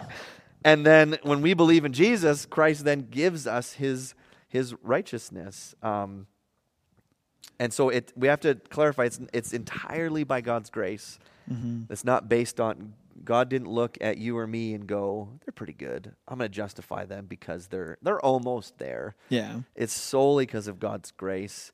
And if you knew either of us, you would know that cannot be true. The people do know us. They're like, those two idiots? Yeah, that cannot be true. But it is this amazing act, and it deals with the penalty of sin. Like, God, I think, if he's to be just, he has to deal with the penalty of sin. Yeah. And so it wouldn't be enough for God to go, okay, you know what? Whatever. You're off the hook. No, like, the wages of sin is death. The penalty for sin had to be paid. And that's what Jesus did, right? And then we are justified. God declares us, when the judge hits the hammer, not guilty. Yeah. God can do that because when we place our trust in Jesus, our sin is given to him, and Jesus' righteousness is given to us, and then God looks at us and he says, righteous. Yeah. So it's an amazing, like, God's justification of us is, I don't know, mind-numbing to think about. Yeah. I don't know, thoughts before we move on? I think, because often I've asked the question to myself, or have in the past, where it was like, why, how, what, Yeah. It seems so big. It does. I think for more details, I would go back and listen to the episode where we talked about the atoning work of Christ. Yeah, totally. Because what I think is important to recognize is that this is not just a random happenstance that God is doing this. Like you said, there's legal requirements. And so we would look at our laws in Canada and be like, there's nothing in here that says Jesus has to die for me for these things. But it's not like that. This is on a way grander scale. So I'll try and sum it up relatively quick. Sure. If you want more detail, I would definitely suggest going to look at that. So God created the world. He created man. Mankind is in his image. Yeah. God dwells with his people in the garden, right? And we see that because we see verses like even after Adam and Eve had sinned, before he brought the curse from, like, that sin brought on creation. Yeah. Before he brings that into fruition, he is walking in the garden. And those are verbs. That's not just like a how would you put it? Like I can't think of the word. I hope you know what I mean. It's not like a metaphor. Yeah, he is walking in the garden with them. He is dwelling with his people. Sure. That's how it's portrayed in Eden. Adam sinned, the curse of sin happens, and God is then separated from his people. His people are unable to enter into lasting relationship with God that is at all healthy. So Adam sinned. All sinned because of Adam. Paul talks about this. Jesus died for the sins. But what has happened is God throughout Scripture has been concerned with dwelling with his people. So even if you look at the temple, God got his people to build a dwelling place amongst them where he could dwell. And then you look at the atonement, Day of Atonement, so Leviticus chapter 16, if you're looking for that. And that was a ceremony that they were commanded to do that purifies God's dwelling place among them, so that God could continue to dwell with them, so that the priests could do the work of mediating between God and his people, and God and creation. And so what Jesus has done, and you'll see the language of this in the New Testament, we are in the New Testament considered to be the temple of Yahweh. Yeah. The church is considered to be the temple of Yahweh. Yeah. And so what happens is when Jesus has died for our sins, that is considered our atonement, the atonement that covers us, that cleanses us so that God can then dwell in us through his Holy Spirit. And then we act as priests throughout creation. So that's what's happening here. That's what he's like. These are just different aspects of what is happening there, where we are then considered righteous, where God can dwell with us, because God cannot dwell where there is sin, right? Yep. That's why they needed the Day of Atonement, even, is because there were sins that they didn't even know that they had committed that they had to atone for. Yeah, totally. Yeah. Okay, so then the next step is called adoption. So God legally justifies us. He declares us righteous. And adoption means God makes us members of his family. We are adopted into his family. So John 1:12 says, whoever believes in Jesus, he gives the right to become children of God. Romans 8:14 through 17 says, for all who are led by the Spirit of God are sons of God. For you did not receive the spirit of slavery to fall back into fear, but you but you have received the spirit of adoption as sons, by whom we cry, Abba, Father. The Spirit himself bears witness with our spirit that we are children of God, and if children, then heirs, heirs of God and fellow heirs with Christ, provided we suffer with him in order that we may also be glorified with him. Galatians 3 says, but now that faith has come, we're no longer under a guardian, for in Christ Jesus you are all sons of God through faith.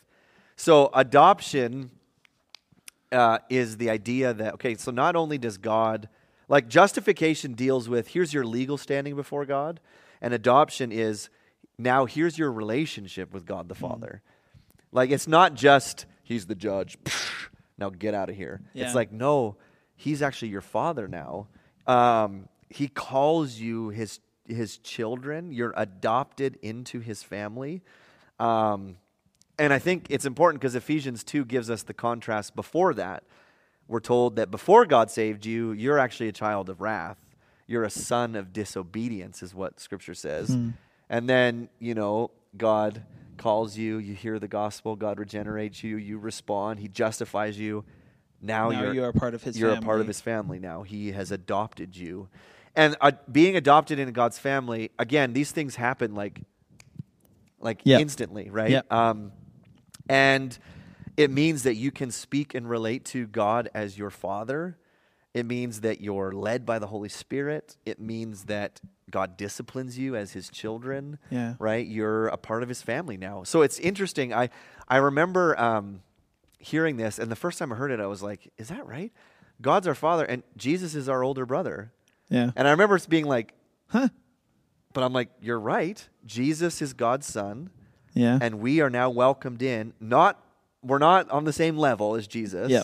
But we are now sons and daughters of God. And Paul says, like, you're actually co-heirs with Jesus. Yeah. Like, he's your older brother. Like, he's saved you. Yeah.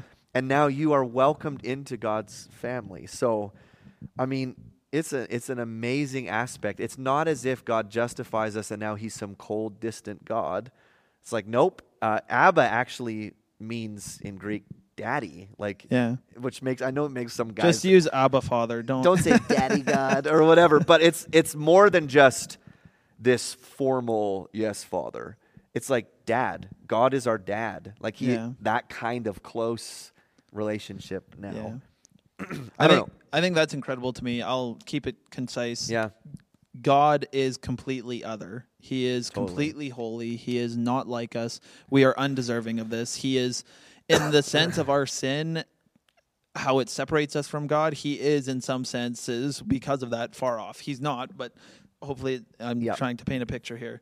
He is far off. And because of what Christ has done through faith, we have access to then have the ability to sit in community with this holy God. Yeah, totally. In a closeness that is like, even our earthly fathers don't, like, they pale in comparison Yeah, totally. for how we can have relationship with Yeah. our Heavenly Father. And that's amazing to me. Yeah. That blows me away. Okay, so election happens before you were even born. Yep. And then gospel call, regeneration, conversion, justification, and adoption happen Boom. almost simultaneously. That's you becoming a Christian. So that's really important because it's not as if like, okay, I became a Christian, but I'm not quite adopted into God's family yet. It's like, nope, those 5 things happen instantly. So then we get to sanctification, and sanctification takes place for the rest of your life. And it means it's a progressive work of God and man. It's where we partner with God that makes us more and more free from sin and more like Christ in our actual lives. So justification is like this legal once and for all, boom, you're declared righteous. And sanctification is this lifelong process where you literally become more and more like Jesus in your actual everyday life. Yep. Right? And it's a work that the Holy Spirit does, and it's a work that we do together. Yeah. So on one hand, no one in this life can say, I am completely free from sin. But also no one who is a follower of Jesus should ever say, this sin has defeated me, I give up, it's just the way I am. Yeah. There's this tension, right? We're never going to be fully sanctified, and yet we don't just say, I can't help it, I give up, I can't do this. Yeah. So I've heard some scholars say that it, and I'm just curious for your thoughts on this. Maybe have a bit of a conversation about it. I've heard some scholars say that if we truly believe that we have been broken, that those chains have been broken, that we are free from sin, that we are now sons of God, and we truly believe in the power of Jesus to save, then why wouldn't we be able to live sinless lives? Mm-hmm. The way I would look at it, and I'm curious for your thoughts, the way I would look at it is, good point. Why wouldn't we be able to? But then I look at myself and I look at everyone else throughout history, and I truly do have to question. Like, I'm pretty sure it's in James. It talks about if he who says he is without sin is lying. That's 1 John. 1 John. Yeah, chapter 1. It says, if you say you have no sin, you're a liar, and Yeah. God's not in you. And yet then it says, if you confess and repent of your sins, God is faithful and just, and he'll cleanse you. Yeah. So I look at verses like that. I look at fellow Christians who have been Christians way longer than me.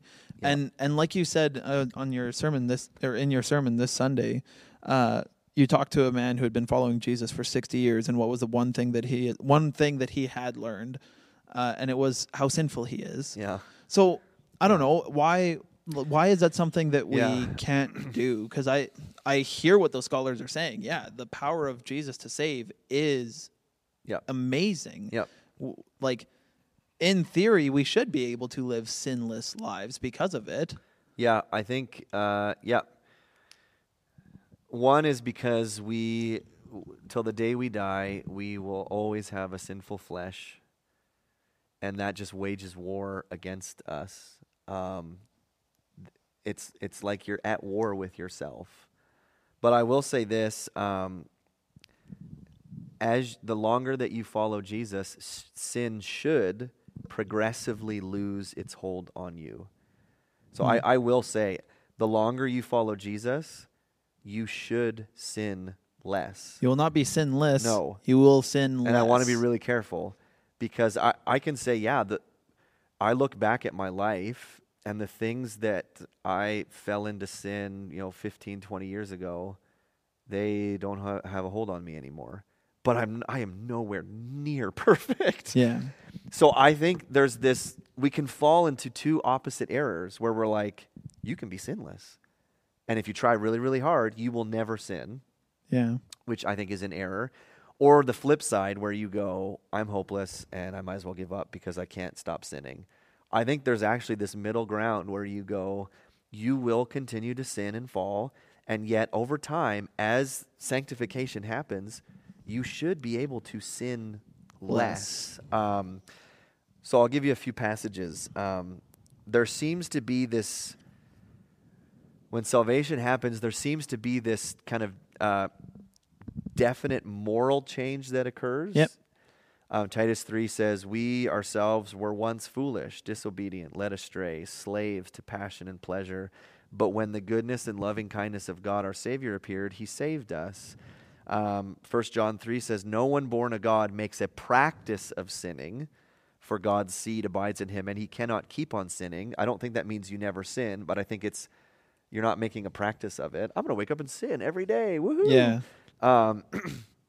1 Corinthians 6, Paul says, such were some of you, but you were washed. You were sanctified. You were justified. So there seems to be this initial moral change that happens. I'll give an example. I remember there was a young lady in our church that became a believer, and she was living with her boyfriend and sleeping together and all that kind of jazz. And by just herself, she became a believer, and then the next day she talked to someone who had led her to faith, and she said, I can't have sex with my boyfriend anymore. Because there was the Spirit of God now lives in you. Yeah. And there was this change that happened. Now, that doesn't mean that she's going to be sinless for the rest of her life. Yeah. But there was that initial change. And then I think that the Bible teaches us that over time, sin should lose its hold on us the more that we walk with Jesus and the more that he changes us. Romans 6, Paul says, let not sin, therefore, reign in your moral body to make you obey its passions. Don't present your members to sin as instruments for unrighteousness, but present yourselves to God as those who have been brought from death to life. 2 Corinthians 3, Paul says, we all with unveiled face, beholding the glory of the Lord, are being transformed into the same image from one degree of glory to another, for this comes from the Spirit who is the Lord. So again, I don't think sanctification will ever be complete in our lifetime. We'll never arrive and say, I'm done. But I think, and this might be, I don't know, discouraging to some people, but I think you should be able to look at your life and say, okay, from this year, so from this time, wait, what am I trying to say? From now, if I look back a year ago, I should be able to say, I am more like Jesus now than I was a year ago. However, right, from By one degree of glory. Yeah. But I should be able to go, you know what? In the past year, I've become way more patient. I think I've grown in my patience. I'm not as angry as I used to be with my kids, or whatever it is, right? Or I don't sin as much as I used to in that way. We should be able to see progressive sanctification, right? I'm going to draw it because Oh boy. this might help. Goodbye, Adam, Christ, righteousness. If you wanted to view it like this, I'm going to try and... I don't want to view it like that. Well. Hopefully you can see it on the camera. But here's where we are slaves to sin. Okay? And this would be growing in holiness. If you can't read it, just pretend. So I would say down here, human beings, here we are. This is your life. Before you become a follower of Jesus, you might do good things and do bad things, but you're still in this category of you're a slave to sin. Yeah. The good and the bad that you do is inconsequential because you don't follow Jesus, right? Yeah. And then there's this moment where you have your conversion. And that takes you, Paul says, from being a slave to sin, now you're a slave to righteousness, right? So you are now, if you want to call this justification, you're now declared righteous. So you're not operating as a slave to sin anymore. Yeah. And yet, I would say, number 2, the Christian life, this whole box is called growing in holiness. And I would say it's like that. It's got setbacks, you sin. Yeah. But you should be growing in holiness, if that makes sense. Yeah. And then number 3, you die. And then you now have achieved perfect holiness when you die. You're no longer in this struggle to grow in holiness. The day you die, or I should say, Jesus returns, then the battle is done with your flesh. you're not striving to grow in holiness. You are now perfectly holy. Does that make sense? Yeah. So now, when you say perfectly holy, do you mean a human standard of holiness? Not as in like like what the world would consider good. What I mean is like we've talked about carrying the attributes of God. We'll still be image bearers of God in heaven. So is it a human holiness? Because holiness, like when I think of holiness, a perfect holiness, I think of God.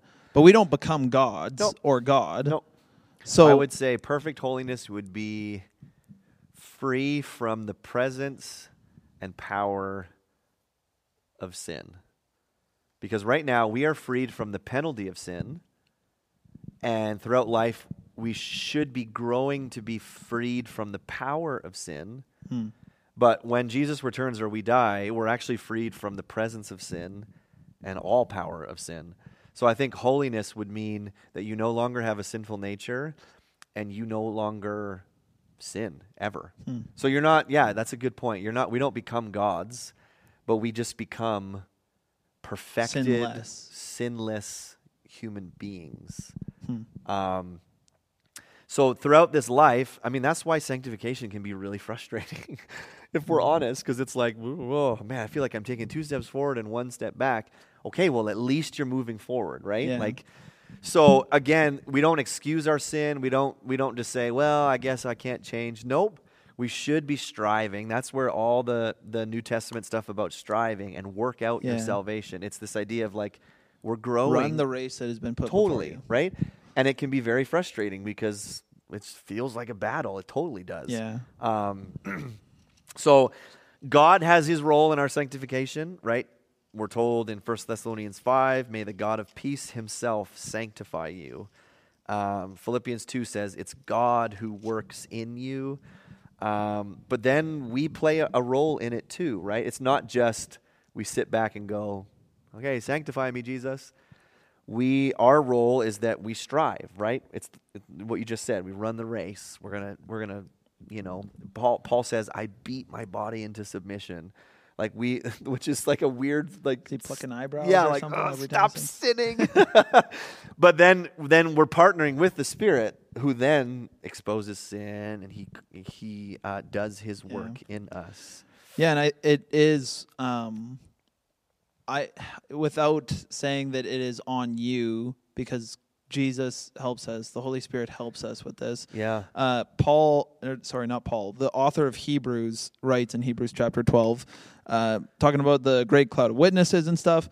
And he says, and let us run with endurance the race that is set before us, looking to Jesus, the founder and perfecter of our faith, who for the joy that was set before him endured the cross, despising the shame, and is seated at the right hand and throne of God. Yeah. Right? So we're running the race. If you're encumbered with sin, it's not going to be easy to do. Yeah, totally. Right? And I think running a race is a good analogy for that. Yeah. All right, so sanctification, we got 2 more. We're coming up on 2 hours. That's cool. You though, right? guessed 3. I guessed 3, and we are just flying. Okay, so this is perseverance, meaning remaining a Christian. So we're going to get into this because this is, again, one of those that's like some people Debated. do not believe this. So I would say this is the definition of perseverance of the saints. That's what it's often called. All those who are truly Christians will be kept by God's power and will persevere as Christians until the end of their lives. Only those who persevere until the end have been truly saved. So let me give you excuse me, that's rude. You need some Tums or something? Let me give you a bunch of verses, and then we'll unpack Right. the debate around it. So I think I am someone that holds to this. I believe that those who are truly Christians, they will make it to the end. And I think it actually reflects more on God's desire that his elect make it to the end rather than us. I think this doctrine is actually more about God than about us. I think it's about God's faithfulness to help us persevere to the end. So John 6, Jesus says, I have come down from heaven not to do my own will, but the will of him who sent me. And this is the will of him who sent me, that I should lose nothing of all that he's given to me, but raise it up on the last day. This is the will of my Father, that everyone who looks on the Son and believes in him should have eternal life, and I will raise him up on the last day. John 10, Jesus says, my sheep hear my voice, and I know them, and they follow me. I give them eternal life, and they will never perish, and no one will snatch them out of my hand. Romans 8, Paul says, those whom he predestined, he also called. Those whom he called, he also justified. And those whom he justified, he also glorified, which we'll get to next. That's the last stage. Yeah. But Paul seems to say, those whom God calls, justifies, he glorified them. Yeah. Philippians 1 says, I'm sure of this, that he who began a good work in you will bring it to completion at the day of Jesus Christ. 1 Peter 1:5, who by God's power are being guarded through faith for a salvation ready to be revealed in the last time. And then Ephesians 1 talks about you being sealed, this guarantee. When you believe in Jesus, you're given a seal, the Holy Spirit, a guarantee of your future inheritance. So I think Scripture repeatedly talks about eternal security, the idea that if you have been called, regenerated, if you've responded in faith, that you will not lose your salvation. Now, I don't know, thoughts to that? Yeah, I think that this is, like you said, this is definitely one that is debated among Christians, and especially among scholars. I think I can see the position that some scholars would hold around the fact that you could lose your salvation, even just like the over and over again calls to like, hey, live righteous lives, don't fall back. Yep. So there does seem to be something about like that we can stumble and fall. Yeah. I think for me, I want to do the text justice when it comes to stuff like this. I don't want to bring my philosophy onto these things. Totally. Because I am a flawed human, Yeah. and God is not a flawed human, so he knows how these things work better than I do. So I'll say a few things. Yeah. Often this is quoted as, unfortunately, once saved, always saved. And it's anytime I hear someone say it like that, I prefer to call it perseverance of the saints, because once saved, always saved presents this idea of, well, just say a prayer and then live however you want, because you can't lose your salvation. But I would say someone who says that and lives like that, well, I said a prayer, I'm saved, I can do whatever I want. You've actually proven that you don't understand the gospel, I think. Yep. And I would say that you've proven that you haven't actually surrendered to Jesus. If you're like, sure, I'll say a prayer and I can live however I want. Well, then that's not surrender. So even if you don't say that, though, I think that we can live that out with our actions, where we would believe or say we believe, but continue to live sinfully without remorse for sin, right? Like, so I think you're right. And then Scripture, I think it repeatedly emphasizes those who are truly converted, they will persevere to the end, and there's certainty that you will have eternal life with God. But then you're right. There's passages that say you need to continue in the faith. So I'll read some. John 8:31, Jesus says, if you abide in my word, you're truly my disciples. So there seems to be an if there. Oh, what? Yeah. Matthew 10, but the one who endures to the end will be saved. And you go, okay, well, so is it based on my endurance then? Like Colossians 1:22, it says, he has now reconciled in his body of flesh by his death in order to present you holy and blameless and above reproach before him, if indeed you continue in the faith, stable and steadfast, not shifting from the hope of the gospel. So there seems to be these passages where it's like Jesus says, my sheep hear my voice, I'm not going to lose any of them, but you got to endure to the end. Yeah. So my understanding, and again, people might disagree, my understanding is that those who continue show that they are genuine believers. Those who don't continue show that maybe they didn't have genuine faith in the first place. So I think actually continuing in the faith is a sign that you are actually saved, that you've believed the gospel, that you've placed your faith in Jesus, that you've repented. There's actually lots of scripture where it says people who say they believe but don't actually believe, or even people who show maybe external signs of conversion but they actually haven't been converted.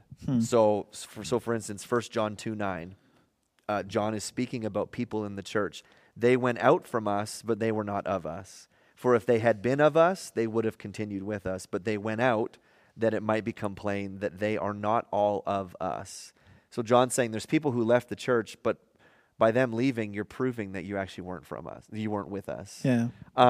Galatians 2 says, yet because of false brothers secretly brought in, who slipped in to spy out our freedom that we have in Christ Jesus. He calls them false brothers, people who appeared to be brothers, but they weren't really.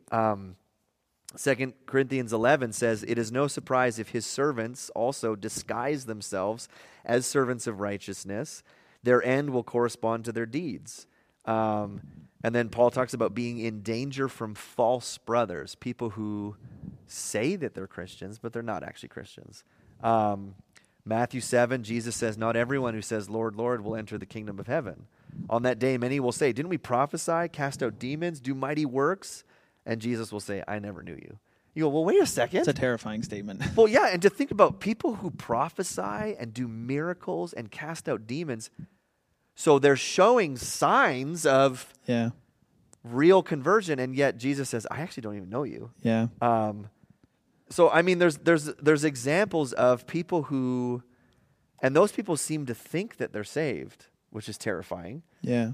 So for me, I go, someone who perseveres to the end shows that they were actually truly converted and God kept them till the end. Those who I know lots, I mean, I look at my days as a youth pastor and there were teens, we had probably 100 kids in our youth group, and all of them were like, yeah, Jesus rules. I look at them now on Facebook, maybe 5 out of the 100 are still persevering in the faith. And so I go, did all 95 of them lose their salvation, or were they just there for the hype?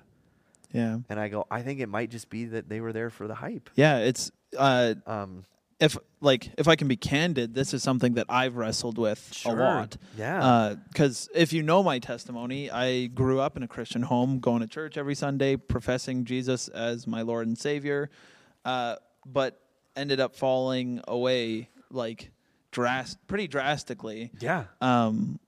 And God, through His grace, called me back. And if you want details, my testimony's been shared lots, but you can come talk to me. Sure. For the sake of time, I won't go into it. But I remember I was telling my testimony to one of my wife's mentors, and she asked me about the moment when God called me back. She was like, "Is that the moment that you first understood the gospel?"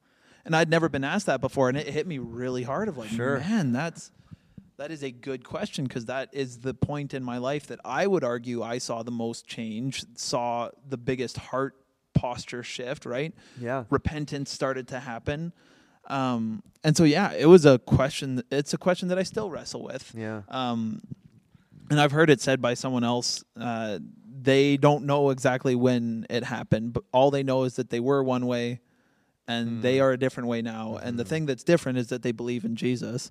Yeah. So I think this is something that is okay to wrestle with. And I think that ultimately, if you are a follower of Jesus, and this can be a bit of a heart check for yourself too on these postures. If you've heard the gospel and you would say that you are a follower of Jesus, you believe that He is who He says He is, you believe that what He says is true. Yeah.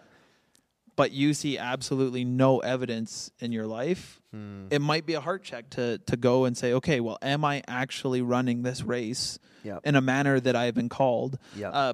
In Philippians, Paul talks about this, right? Yep. To walk in a manner worthy of the gospel. Yep. And I think that means that if you truly believe that there is a questioning in your life that should happen of like, am I honoring God in this?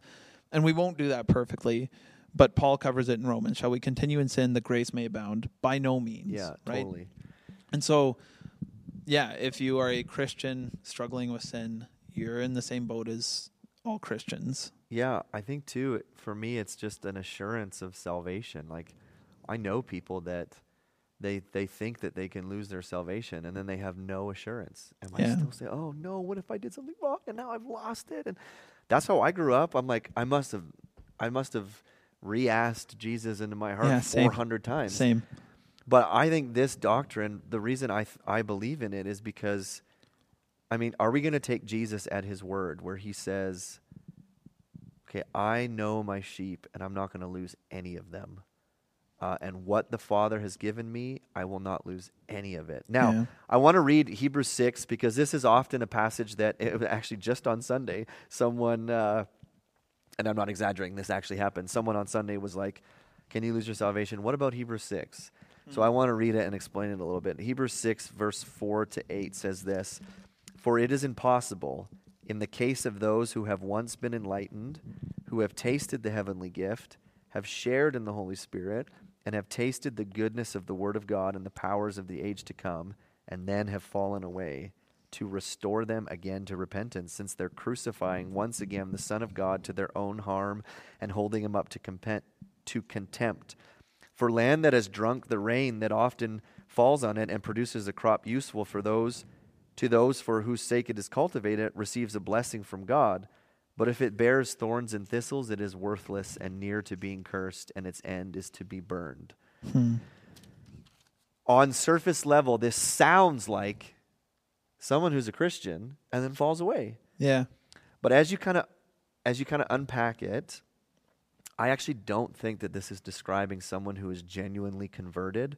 One, they say, it is possible to be enlightened, right? Verse 4, the case of those who've been enlightened. I think that can just mean people who know facts and agree about who Jesus is. I don't think it necessarily means salvation. Those who have tasted the heavenly gift, I think that could just be the benefits of being involved in a church. You're tasting the gifts of being. I've had that people who come in and they're not believers and they go, there's something different here. There's like this energy that's just so great. And I'm like, you're tasting the Holy Spirit. Yeah. You don't believe yet. And then it says, who have shared in the Holy Spirit. And the word, some of your translations may say they're partakers of the Holy Spirit. The Greek is metachos, which means that you're an associate or a companion to the Holy Spirit. So I think it can mean, again, people disagree, but I think it can mean that you maybe are close to the Holy Spirit, you're near him, but it doesn't necessarily mean that you're indwelt with him. Yeah. Tasted the goodness of the Word of God. Well, yeah, you hear the Word of God proclaimed in the church. You are going to taste some of the goodness of it. Yeah.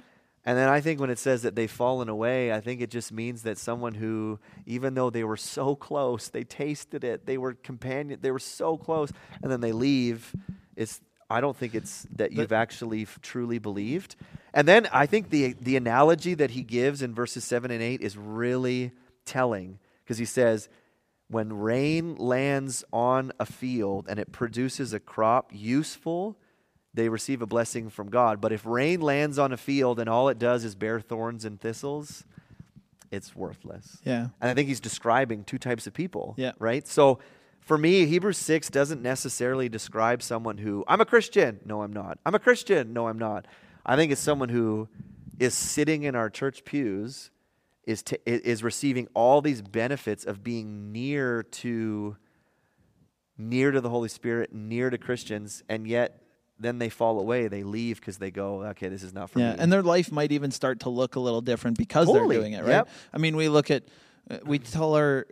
I've been a child before. My parents would always warn me about standing around bad influences. Totally. Or talking to me and being like, Cortland, you've hung out with this type of people again. I can tell because of how you're acting.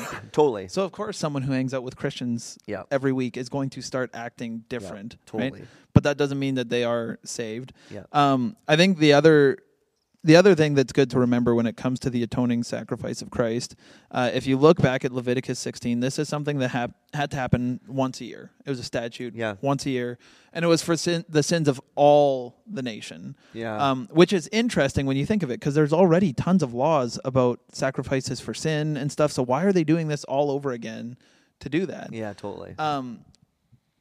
But take that into mind, and then you think of Christ, who is the ultimate and perfect atoning sacrifice.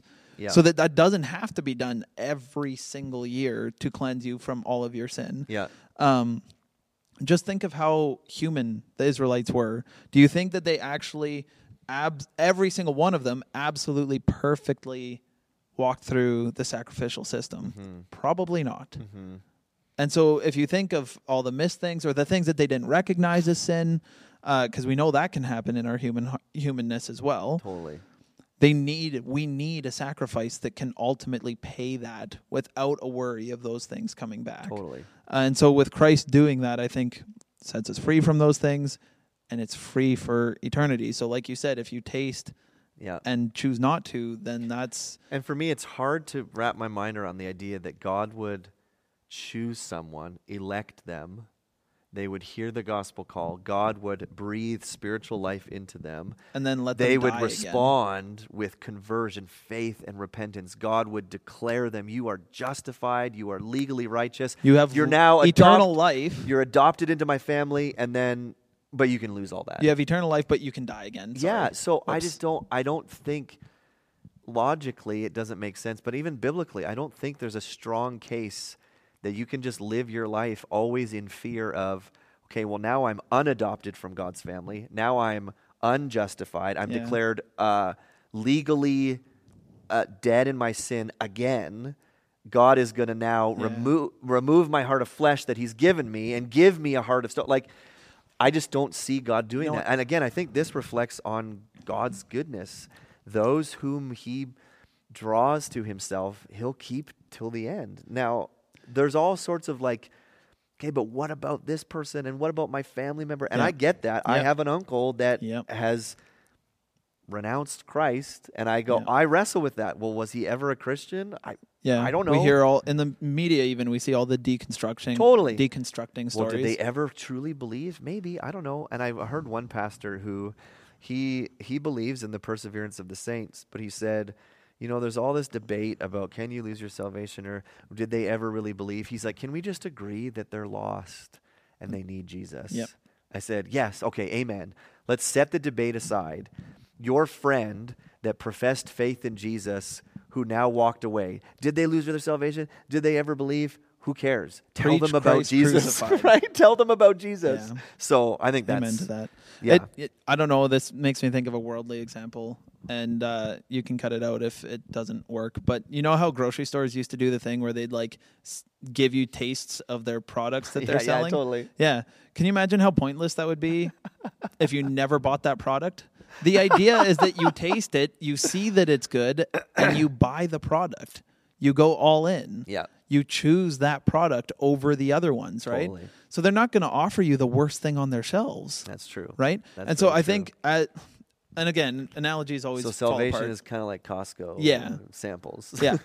But it's the idea of that God is allowing people to truly taste and see that he is good through his people, through the works that he does, through the body of Christ, and they have a choice then to respond and go all in. Totally. Or to say, nah. Yeah. But yet, guess what? I'm one of those people that always goes to Costco, and I'll better believe it, I'd take the free samples because they're good, right? But I don't always buy stuff from Costco. Yeah. So I think analogies always fall apart. But that's, I think, the idea behind that passage that you just read is that people are going and tasting over and over again. They're affected by it, truly affected by it, but that doesn't mean that they are eternally affected by it. Yep. All right, last one, and we're going to just do this real quick because it's been a long, long video. If you've made it to the end, congrats. Glorification is the last step in the application of our redemption. And this will happen when Christ returns and he raises from the dead the bodies of all believers from all time who have died, reunites them with their souls, and changes the body of all believers who remain alive, thereby giving all believers at the same time perfect resurrection bodies like his own. I know that was a mouthful. But essentially, glorification means that you will have, like, eternity is a physical existence. It's not just your soul floating around. Mm-hmm. You will have a physical resurrection body in a new heaven and a new earth, right? I'm not going to read the whole chapter, but read 1 Corinthians 15. That's the main passage about this truth. But even Romans 8:11 says, if the spirit of him who raised Jesus from the dead dwells in you, he who raised Christ Jesus from the dead will also give life to your mortal bodies through his spirit who dwells in you. And then Philippians 3 says, but our citizenship is in heaven, and from it we await a Savior, the Lord Jesus Christ, who will transform our lowly bodies to be like his glorious body by the power that enables him to subject all things to himself. So glorification is this final step where we receive perfect, whole resurrection bodies, and then we spend eternity with Jesus. And there's an element of mystery. I've had people ask me, like, what is our bodies going to look like? I have no idea. Yeah. What age will we be? Because if I die as a baby, do I have a 6-month-old resurrection body forever? I'm like, I don't know. I don't gotta admit, it'd look hilarious seeing little babies run around. All we know is that it'll be imperishable. 1 Corinthians 15 says that. Yeah. You won't grow old. You will have no sickness, no disease. There will be no sign of aging, 1 Corinthians 15. And that will be like Jesus. We won't be Jesus, but we'll be like him.